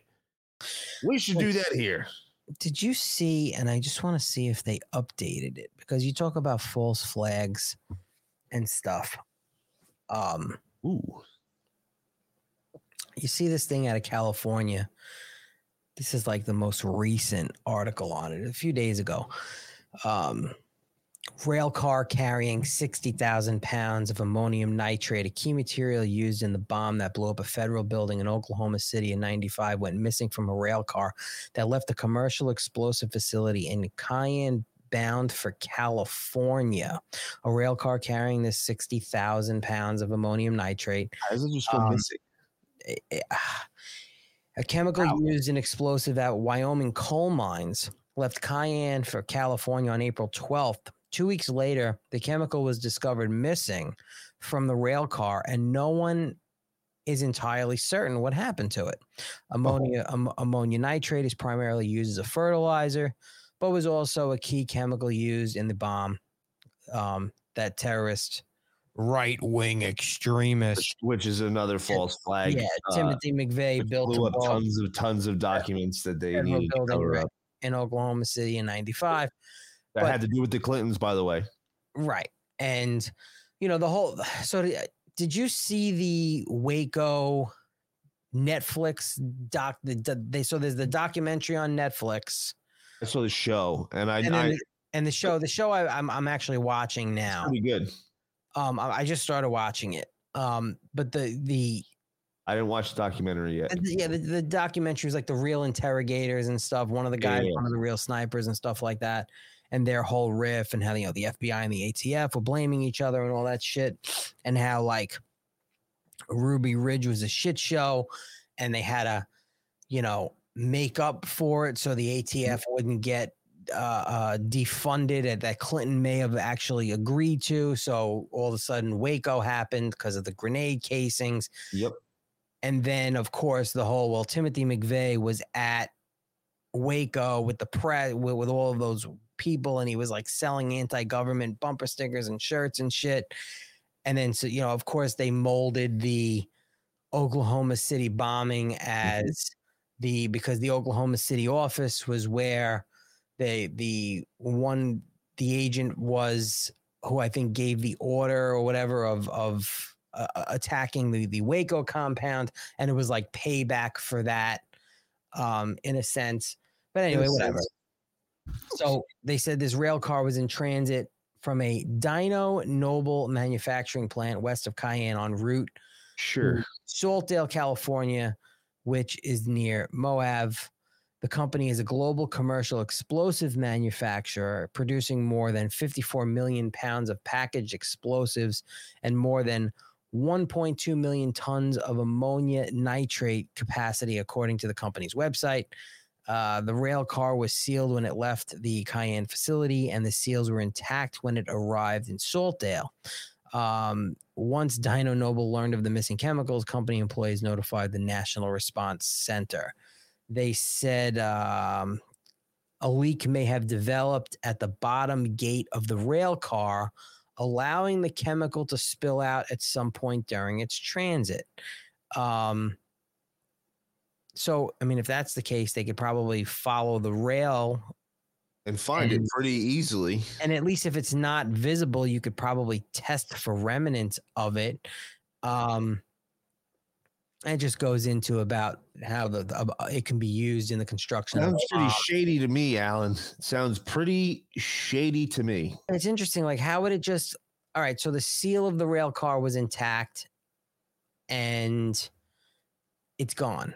30 tons. That's 30 tons of explosive. That's 30 tons of explosive chemicals that just disappeared. So 30 tons of explosive chemicals just leaked out of a rail car from point A to point B along the route, and it's gone undetected still.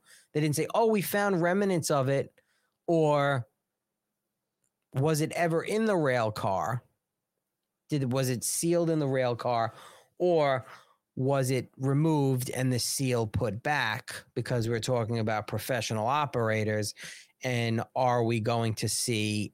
Because here's the thing too, and we spoke about this, I think, on Tuesday with Two Doomed Men, where the FBI is in a really, really, really shitty spot right now. They're looking bad to the American people.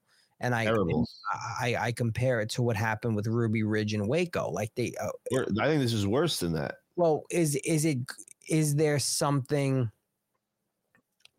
that the FBI is going to need to do in order to save face and to make sure that they are not defunded? I mean, let's face it, the executive branch is not going to allow the FBI to be defunded. The Senate, as it stands, is not going to allow the FBI to be defunded, whether it be completely or partially. So, but and the FBI has been corrupt since its inception. But it's still going to cause problems, because the only leeway, the only leverage that the legislative body has is appropriations, budgeting. That's the only leverage they have with these federal agencies, is giving them more money, cutting their funding, giving them a lot less, and taking away. So they can't indict, they can't arrest, they can't do any of that shit. But so the only recourse they have is literally appropriations of funds. And the FBI wants to make sure, the bureaucrats in the FBI they do not want to be defunded.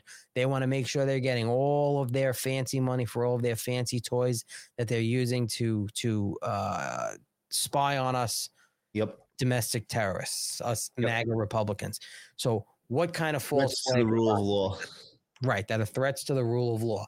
And it's out there, but nobody's like, where do these 30 tons of explosive chemicals go?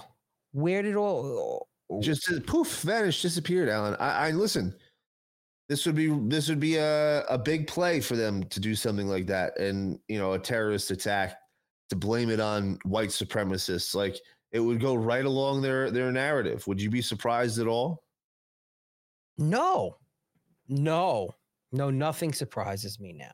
Some crazy right-wing lunatic stole some chemicals and is now holding a building hostage, this, that, and the other. Like, there's so many things. It would have to be a notable, substantial target. Like, it would have to be of something that's gonna, you know what I mean? Like, it would have to be something big to show that the FBI is the hero in finding and exposing the right-wing extremism involved in doing this. Mm-hmm. No, I agree. It would. Yeah, it would cause a big stir. You have the Patriot Front marching around. Proud Boys still running around. Which 4 of them were convicted of seditious conspiracy of bullshit. Some of them weren't even there. Yep. And then, it's wild. wild. We know all of those organizations have been infiltrated. We know every single one of them. Whether we know who they are or not, there's FBI agents in all of those organizations at this point. It's crazy what they're doing, the FBI, and what they're wasting their time, their money, and their resources on. And like we said at the top of the show, taking people off of child trafficking cases to do this nonsense work and jot down license plates in school board parking lots and target American citizens. Pieces of shit. You piece of shit. It's so wild because when the one school board meeting I went to right before schools were opening back up after the whole COVID bullshit, when they were finally opening back up. I know. And I went to the school board meeting, and it was the most attended school board meeting like ever. There was like 300 people there. And I got up and I made a fucking, it was a bitch session, and so many people were there. And I got, a lot of applause. A lot of people did. And then, and I went at them, and the school board were afraid to leave the building. Like there was some people that were shouting, and the meeting to people's children, Alan. The meeting should, that's why, listen, I was there. I was not happy. And I was one of the few people that got up to the podium and fucking let them have it. And I called them all out. And I told the one guy, I go, if I was anywhere else, you wouldn't have that smug look on your fucking face. You know what I mean? Like, yeah. And so they wouldn't answer anybody's questions. They just were like, this, fuck off, basically, is the attitude we were getting of all the empty suits up there. And that was when I left there. That's when I made the decision to pull my kid. And because of the stupid decisions they were making when they were coming back to school. But anyway, when we were leaving, they ended the meeting early. They wanted everybody out of the building. And literally there were like 300 people there. It was big. They went backstage. Now, a couple of the security guards there were all cool. They were all like on our side too. It was great, but they couldn't acknowledge that. One of them came up to me and said, one of these coward fucks, they told me which one it was, called the cops and said, hey, we're afraid to leave the building because there's an awful lot of angry parents here. We all came out of the building. They closed the doors. They locked the school. There was about 7 security guards. They're all cool. Some of them were even parents in the district. We were bullshitting with some of them. And like 7, it was either 7 or 8 cop cars showed up, right? Mm-hmm. No like lights blaring or anything. They came in. I actually ended up knowing 3 of the cops. And the cops were like, we don't even know why we're here. Like, we don't even, they called and said, waste of time, waste of resources. They were afraid to leave the building, and they were not happy that they were there. And they were like, they want us to stay here until the last car leaves. This is the school board, because they're afraid. They're in another part of the school, and they're afraid to go to their cars in the other little parking lot because they all have to drive out. So literally, like, all right, yeah, exactly. So like, all right, we all were like, whatever. Everyone was getting in their cars and leaving anyway. It was the end of the meeting. It's not like we were there with pitchforks and torches. But that was before the whole like, oh, now all of it was like right after that is when they started saying, oh, you have parents showing up at school board meetings threatening with violence, threatening school board members. And then all that shit with the DOJ happened. And it was just, it was wild. Shocker. Because the next, there was a couple of the school board meetings that I didn't go to, but there were people in the parking lot watching. That was jotting down license plates. And that was after the fact of when all of those letters went out. So it was just stupid and wild. It's just wild what they do. It's wild. Speaking of wild, you see this shit take of the week from Snaggletooth Phil Murphy? Oh, with the school. The schools not telling parents their children are coming out as LGBTQ and keeping that information from their children, from their parents. So this goes back to like, listen, that's another big fight, because you have, yep, here it is. You sick fuck. Snaggletooth. So he literally tweeted out, Governor Phil Murphy of New Jersey, piece of shit. And he was responding to someone, this guy, Jay Weber. This guy, Jay Weber, was like, parents love and know their kids better than Attorney General Platkin and Governor Murphy do. Schools shouldn't withhold info on kids from parents. That goes across the board. There is no way that schools, school officials should be holding back any information from their parents unless they know that this kid is being abused at home and they're trying to protect the children from an abusive home, which happens. But that's how they see it, though, Alan. They see like them not accepting the child as abuse. And they don't have the right to see it that way. If a kid comes to school covered in bruises and a fat lip and they say, yeah, listen, I'm getting roughed up at home, or they're afraid to, and they know that their fucking mother and father are knocking the shit out of these kids, that's a different story. This is nothing near that. And you're right. And what does he do? And literally the governor goes, sorry, but requiring school staff to out LGBTQ plus students to their parents is wrong. Coming out is a personal decision. We won't allow government mandated outing that puts the health of our young people at risk. What does that even mean? That means if my kid, who might be fucking delusional at 10 years old, walks into her 5th grade class and goes, I want to be a boy and I want to be on hormone therapy to be a boy, but I don't want to tell my father about it. Please help. And the school is not going to come to our parents and says, listen, we got the school counselor involved, but we need to notify you of this situation. You're not going to notify me. You're really not going to tell me that my kid. If you withheld that, if I had a kid, and you withheld that for me, I'm beating the shit out of everybody involved. Going to jail. Like I'm literally going to, most parents are going to have a tremendous problem with that. So in my eyes, Governor Phil Murphy and anyone in New Jersey government that's willing to do that, you're grooming children. You are complicit in promoting mental illness to minors and God knows what else. What in your right mind makes you think that the state knows what's better for the kids than their own parents? You have the press secretary standing in the White House, and even Joe Biden has said it, and many other Democrats are, these are our children. No. They're my fucking. It's my fucking kid. Yup. It's no, but that's what they want, Alan. They want the children. This is why the rat race was created. This is why they put women into the workforce and pushed for that, because then they can tax them, and then the kids can be raised by the school system in the state. We know how schools are indoctrination centers. This is not by accident. This is all by design. And now they're trying to say, okay, well, now you don't even own your kids. The state doesn't. Hillary Clinton was very open about it. She's talked about how she wants the state to own the children. Own. What a word. Mm-hmm. Own. These sick facts. I want to own Hillary Clinton. I want to walk her around on a leash like a fucking dog. I want to make her wear a dog mask and make her eat out of a disgusting dog bowl. With her cottage cheese legs? Yeah, and then I want to make her shit on the sidewalk and jam her nose into it and tell her how bad she is for shitting on the sidewalk. That's what I want to do to Hillary Clinton. You're such a fucking sick fuck. Bill Clinton, I want to make him act like a dog, and I want to bring him to the vet and watch them surgically remove his balls and neuter him.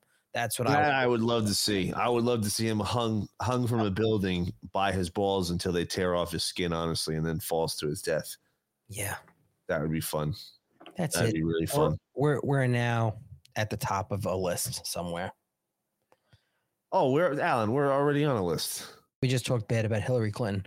Alan Jacoby and James Curry did not kill ourselves. No, we are not suicidal. We did not kill ourselves.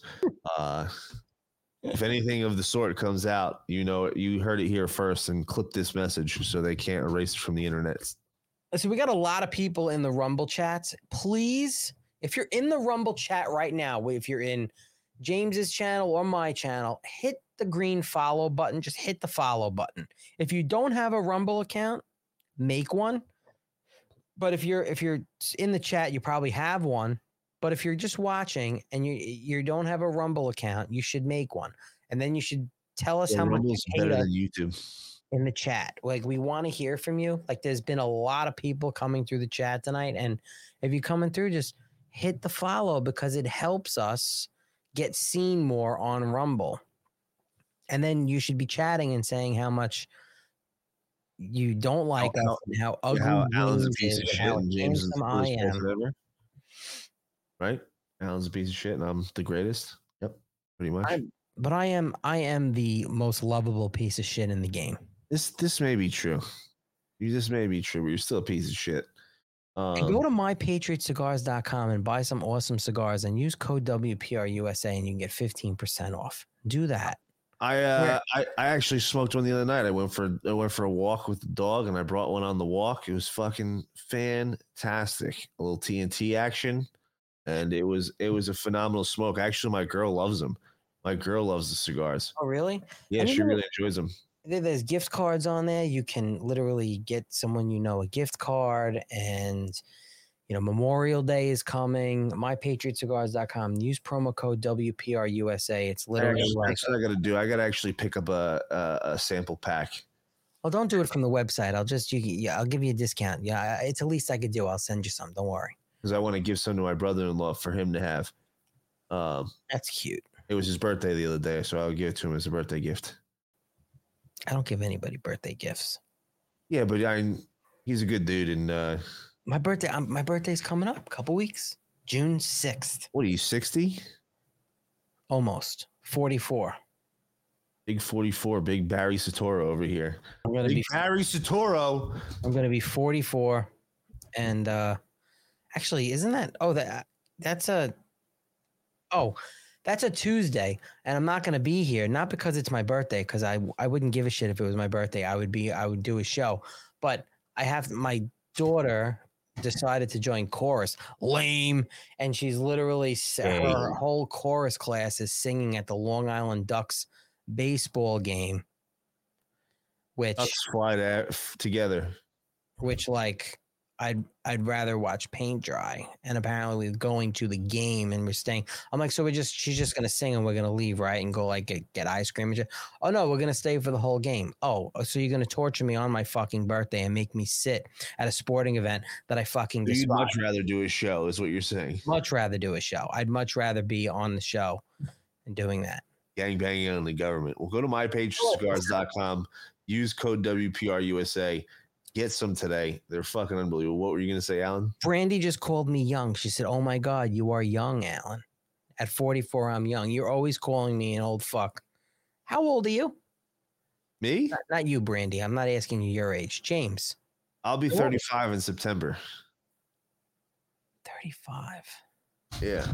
So I'm 9 years older than you? Yes.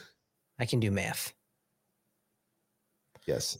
Brandy, I'll give Shepherd's Watch Foundation a promo code. You tell me, you DM me on the Twitter machine. You tell me, you have to give me your email. You got to tell me what your promo code what you want it to be. I'll set it up. I'll send it to you, and you can promote it all you want. And you can do that. So you DM me. But yeah, 44.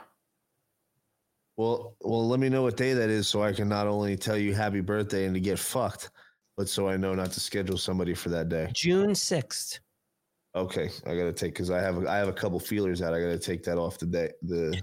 Yes, Brandy. James is a giant, bearded, ugly baby. You're absolutely correct. She said James is a baby. Brandy would never say anything so mean. Have you ever seen? I saw a pic. I don't know where the hell you showed him. I saw pictures of James with a beard. He looks like such a retard. You mean without a beard? Yeah, without a beard. Yeah, I posted a picture of my old MMA days training with Amanda Nunes and Jim Miller and all these fucking heavy hitters, and I had a skin tight beard. MMA fluffer. Yeah, I was the fluffer in MMA. You were the towel boy. Yep. Yeah, but I would take everybody in the locker room and fluff them. Yeah, my old coach was on a big podcast with Mickey Gall and Gerard. What's his name? The comedian, big Italian guy. Who was that? Let me see. I know who you're talking about, but I can't think of his name. Gerard Michaels. Oh, it's not who I was thinking about then, because I have no idea. That name doesn't even ring a bell. I don't know what I was thinking. You saw his face. I'm sure you recognize him because he does some really funny, Italian skits. He's not from Boston, is he? No, I'm sure he's from New Jersey area. There's an Italian comedian. They that do was the Slick and Thick show. Thick? Yeah, it's the show. Oh, and Sal Greco is on their show recently. Oh, I know who you're talking about. Yes, they're in Miami, aren't they? I think they are now. But Yeah. Sal was just on their show. He was in studio too, wasn't he? Yeah. In studio? Yeah. I know he knows them. He knows them really well. That's right. He knows Mickey Gall. I used to train with Mickey. I was ending my fight career as he was starting his. Okay, I know it now. Yeah, so we're back. We're back Tuesday. We're back Tuesday. 8:30. Tuesday. We're gonna start doing some more spaces. We're gonna probably do one soon with the Two Doomed Men and Garrett and Steve from Sergeant and Samurai. We're gonna start doing some more of those. So look out for us in Twitter Spaces. We'll promo those to the few people that get to see our content because we're so shit censored. And don't forget, James likes to do his Red Pill Gaming on Rumble too. Yeah, it's pretty fun. Come and hang out while we gangbang in the government and we play some mediocre gaming. We actually got some dubs the other day, dude. We were waiting for you to chirp in the chat. Scorpion was like, "Where the fuck is Alan?" I don't know. Oh, was that? Oh, yeah. I don't know where I was. I saw that you guys were live, but I don't know what I was doing. I wasn't able to pop in. I saw it and I was like, we got a couple of dubs. We had some highlight reels going. We're doing our thing. What were you playing? You were playing Fortnite? Yeah, absolutely. Because Call of Duty only game you play? No, I want to play Call of Duty, but Call of Duty sucks. It's shit. It crashes all the time. There's so many cheaters. It's a fucking shit game, and then they prey on you with money. Like, it's a fucking joke. I'm gonna fire up. I think tomorrow. Well, it's actually supposed to rain on Sunday. Either tomorrow or Sunday, I'm gonna fire up the Xbox and get back playing Grand Theft Auto because I'm sure by now they've done because they do updates every once in a while. Grand Theft Auto has so many online updates. It's unbelievable. Yeah, and I always play online because I always get I'm just an asshole. They're coming out with a new one, Alan. When the new one comes out, I'm gonna be gaming that hard. I'll get it because I don't even do the missions. I go and I just try to I try to like get a crew together of other online people, and then we just go and kill other online people. Rape and pillage, yeah. Yeah, we rape, pillage, set hookers on fire, do mass shootings in front of churches. It's a real stress reliever.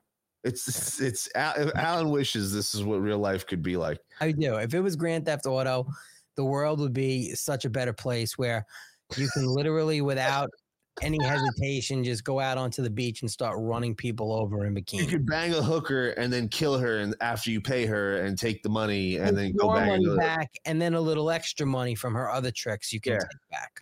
Yeah, Alan would love that life. Imagine if the world was Grand Theft Auto, where you could just like steal a cement truck and just run over 100 people. That would be drive to the airport and get into a jetliner and just fly around. They have the remaster of Grand Theft Auto 3, Vice City, and San Andreas. It's pretty good. Is that a new one? So the original, like you probably grew up playing Grand Theft Auto 3, Vice City. Whatever the newest was, it Grand Theft Auto 5? Yeah. That's the one I have on Xbox. No, but what I'm saying is, remember the ones that we grew up with? Grand Theft Auto 3, Vice City, the Miami, New York City. Yes. Like, that's the ones that we grew up with. They remastered those, and you could buy them and replay them. They're fucking awesome. For the new machines? Yeah. Really? I have it on the Nintendo Switch and on the PlayStation. You can get it on the PC if you want to. You can literally download Steam, which is a free program, and download that game and play it right on your computer. Mine's been unplugged for forever. If I can get it back, because Alan, you have a PC. You could literally all of that's on PC now. I know, but that you can take your Xbox controller and plug it into your PC, and you're gaming, and you have better graphics and better everything. You can use the remote. You can use the controller with the PC. This is what I use to play Fortnite, Xbox controller. And you play it on the computer. Yes. Oh, I like that because the online versions of Grand Theft Auto, you can do like the upgrades and you can do all kinds of cool shit. Yeah. All the mods and shit that you get with online on the PC. That's what I'm saying. You could literally plug in your controller, download it on the PC. I'll set you up. I'll set you up. I'm gonna get addicted and end up getting divorced. It's like, what are you doing? Like, where's the fucking meatloaf? Where's the meatloaf ready yet? I'm playing games. I'm setting hookers on fire. You're lucky this is not Grand Theft Auto because I'd be doing it to you next. Yeah, because I would end up. Oh yeah, you're lucky we don't live in Grand Theft Auto because I would throw you off a building right now. then I'm gonna end up like streaming Grand Theft Auto, and I'm gonna like, what is this guy? He's setting hookers on fire, and he's doing mass shootings at the beach. Like, what's wrong with him? Well, then you'll have me and Scorpion there in your gang, just kicking them while they're down. It'd be fucking awesome, dude. They should have like you should be able to wear a MAGA hat. Oh, dude, if they put Donald Trump in any of those games, like it would be the number one selling skin. Yeah, you'd have like 50 Donald Trumps running around going, I'm going to come, and then shooting people in the face. Oh, dude, because I hook when I play, my game is hooked up to my soundboard. So like I'm blasting in sound pads all the time. Yeah, during the game, absolutely. So like you kill somebody and you literally hit the soundboard and do whatever you want. It's fucking great. God. We're having fun over here. Yeah, we do a little thing called trolling. We do a little trolling. We call it. We do a little trolling. You got to get that in the pads. I do. Yeah, I'm gonna write that down. I got to mess with my Rodecaster, and I got to set up my pads. There's a lot of Bob's got to do some stuff in the background because the end of June I think June 26th is I'm gonna do the morning show on Rumble, 8 a.m. bright and early, 8 a.m. Eastern. Who wants to wake up at 8 in the morning and listen to you? You know how many people are gonna be up?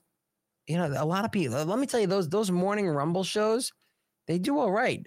Like there were some of these shows, they were all like 6 o'clock in the morning. They do all right, but I look at you, dude. Like you're a garden gnome, you're rough around the edges. No, it's going to be MAGA mornings. That's the show, MAGA mornings. We're doing everything MAGA, America first. We're going hard with Donnie Trump against Meatball Ron and everybody else in the establishment. We're gonna have fun. It's gonna be our show, Monday to Friday. It's gonna be on Rumble, June 26th. It's gonna start. As a matter of fact, make sure you tune in. Here's the graphic for the show. MAGA mornings. Look at Donnie in the sunshine. Look at that. Good morning. You should have one for every day made with Donald Trump saying good morning and then the day and have the sun rise. Oh, I should do that. Good morning. It's Monday. Yeah, like how Nancy Pelosi in the sun, like good morning, Sunday morning. Yeah. And have Donald Trump and said good morning. It's Monday morning. Good morning. It's Tuesday morning. Like he's got that like good morning. And then I'm good. Go to work. Yeah, go to work. Why are you listening to me? You're fired. Something ridiculous. See, Brandy already. I'll be a regular with my coffee. Can't wait. Brandy, what is it's 8 a.m. Eastern. Are you on Eastern time? I don't even know where the hell you are. No, you're in Texas, right? She's in Texas with the Maceroses. So that's what time is that? Is that Central? I don't even know. What is Texas? So that's an hour early. I think an hour earlier, maybe. Yeah, 7 a.m. Central, 8 a.m. Eastern. I think Central's an hour earlier, I think. But yeah, that'll be cool. I gotta have producer Bob set up some stuff for it. And then in the producer Bob helping us with the glitch, making things happen. I meant to shout him out last week. It's been working pretty solidly. He stopped glitching. But yeah, and then hopefully they because if we can expose a new morning audience and then corrupt them to come to the Tuesday and Friday night show, that's the goal. We can see how many people we can corrupt all over Rumble, and yeah, taking over Rumble one subscriber at a time. We're just gonna throw shit at the wall and see what sticks. Yeah, we got a lot of big plans coming. There's a lot of big things coming. From us, from Alan and James. We got some things in the works and I'm excited to bring them to the table. Some really fun activities going on.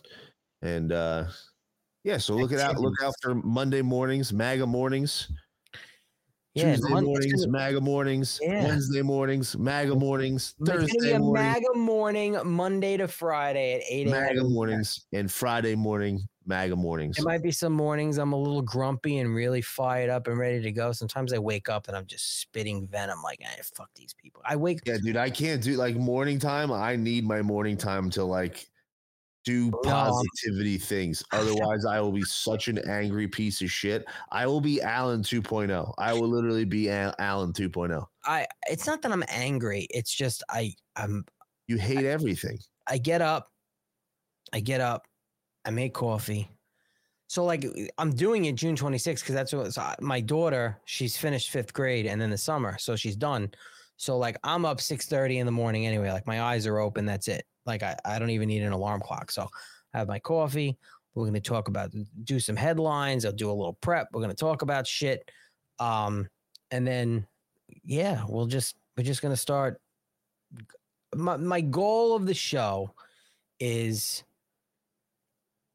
getting all of the positive things that Donald Trump has done and wants to do, Agenda 47, out into as much as possible, out into the Rumble universe, and countering all of the negative bullshit.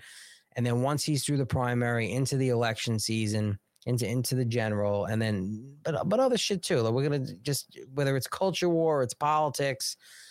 Again, MAGA season all day. MAGA season, it's time. And it's listen, it's going to be an hour, 55 minutes, an hour. It's time to bust out the red caps, ladies and gentlemen. I want to see them floating around. It is. It's time to bust them out. Let your freak flags fly. Show your support. Let everybody know that we want to take this country back. I've been wearing mine again out to the public. I still don't wear it to get food or things like that because you don't want people spitting in your food and shit.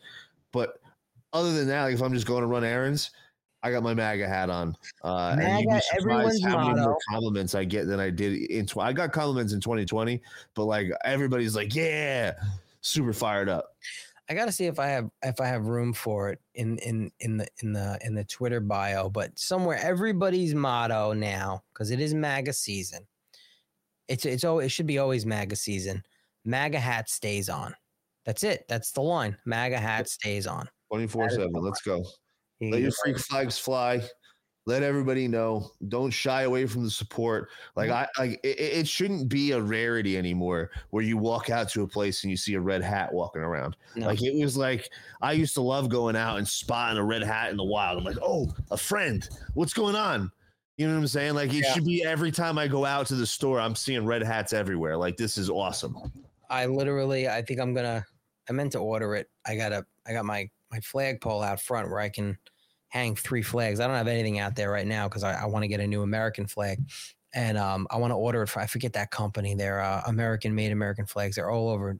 They always have a commercial on Newsmax and shit. Anyway, I forgot where they are, Texas or whatever. I want to order it from them, but I also want to get a Trump 2024 flag. I'm going to hang that out there and, see if I get a knock on the door from, I don't know, maybe FBI agents. I don't know. We might. I want to. There was that girl. She got those 2 young female FBI agents that looked like they were out selling perfume that knocked on that woman's door and got her mother and was like, "Oh yeah, we just need to talk to her. We're from the FBI," and have them call her office and they're like writing it on loose leaf and shit. It was weird. I forgot what it was for. She was from some organization, and they just came and they got her mother and they were like, "Yeah, we just need to talk to her." They're so fucking corrupt, dude. I wouldn't trust a goddamn thing from these people. Oh no! Like, listen, if the FBI showed up at my house and they wanted to talk about the color of the sky, I'd be like, listen, here's a number to my attorney. Call him. Like, fucked. And hopefully maybe get a good soundbite out of it because the whole front of my house is wired for sound on my cameras. Like, not even the Ring cameras. Like, I have 3 cameras in the front of my house. Oh, some of them are good, dude. When that lady almost ran me over, my neighbor picked up the sound.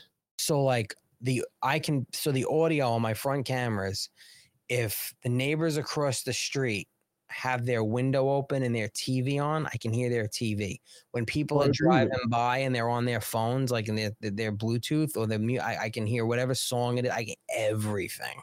Awesome. People walking past the house and I can hear what they're talking about. It's wild that the audio it picks up. They got night vision and shit. Yeah, it's wild. Night vision goggles. All right, listen, Freedom Friday. I know 3.5 hours, dude. It's been fun. And there's a bunch of people in all the chats, but we're gonna wrap it up and we're gonna be back Tuesday, 8:30 p.m. Eastern. We the People Radio. Do we have a guest Tuesday or no? Nope, nothing lined up. It's just they're gonna have to deal with just us again. All right. Unless something happens and we bring somebody up. There's some things I'm talking to. But I'm sure there'll be a lot happening between now and Tuesday, but we'll enjoy the weekend. It's Friday. And well, actually, it's after midnight where I am, so it's officially Saturday. But it's springtime. The weather's beautiful. Get outside, enjoy the sun, spend time with friends and family. This is what we're fighting for, ladies and gentlemen. We're not just gangbanging on the government, just to gangbang on the government. We're fighting for the things that we truly love to do. So go out and do that this weekend. Hope everybody has a good weekend. We'll be back on Tuesday, same bat time, same bat channel. Until next time, guys. We go one, we go all. MAGA hat stays on. See you Tuesday.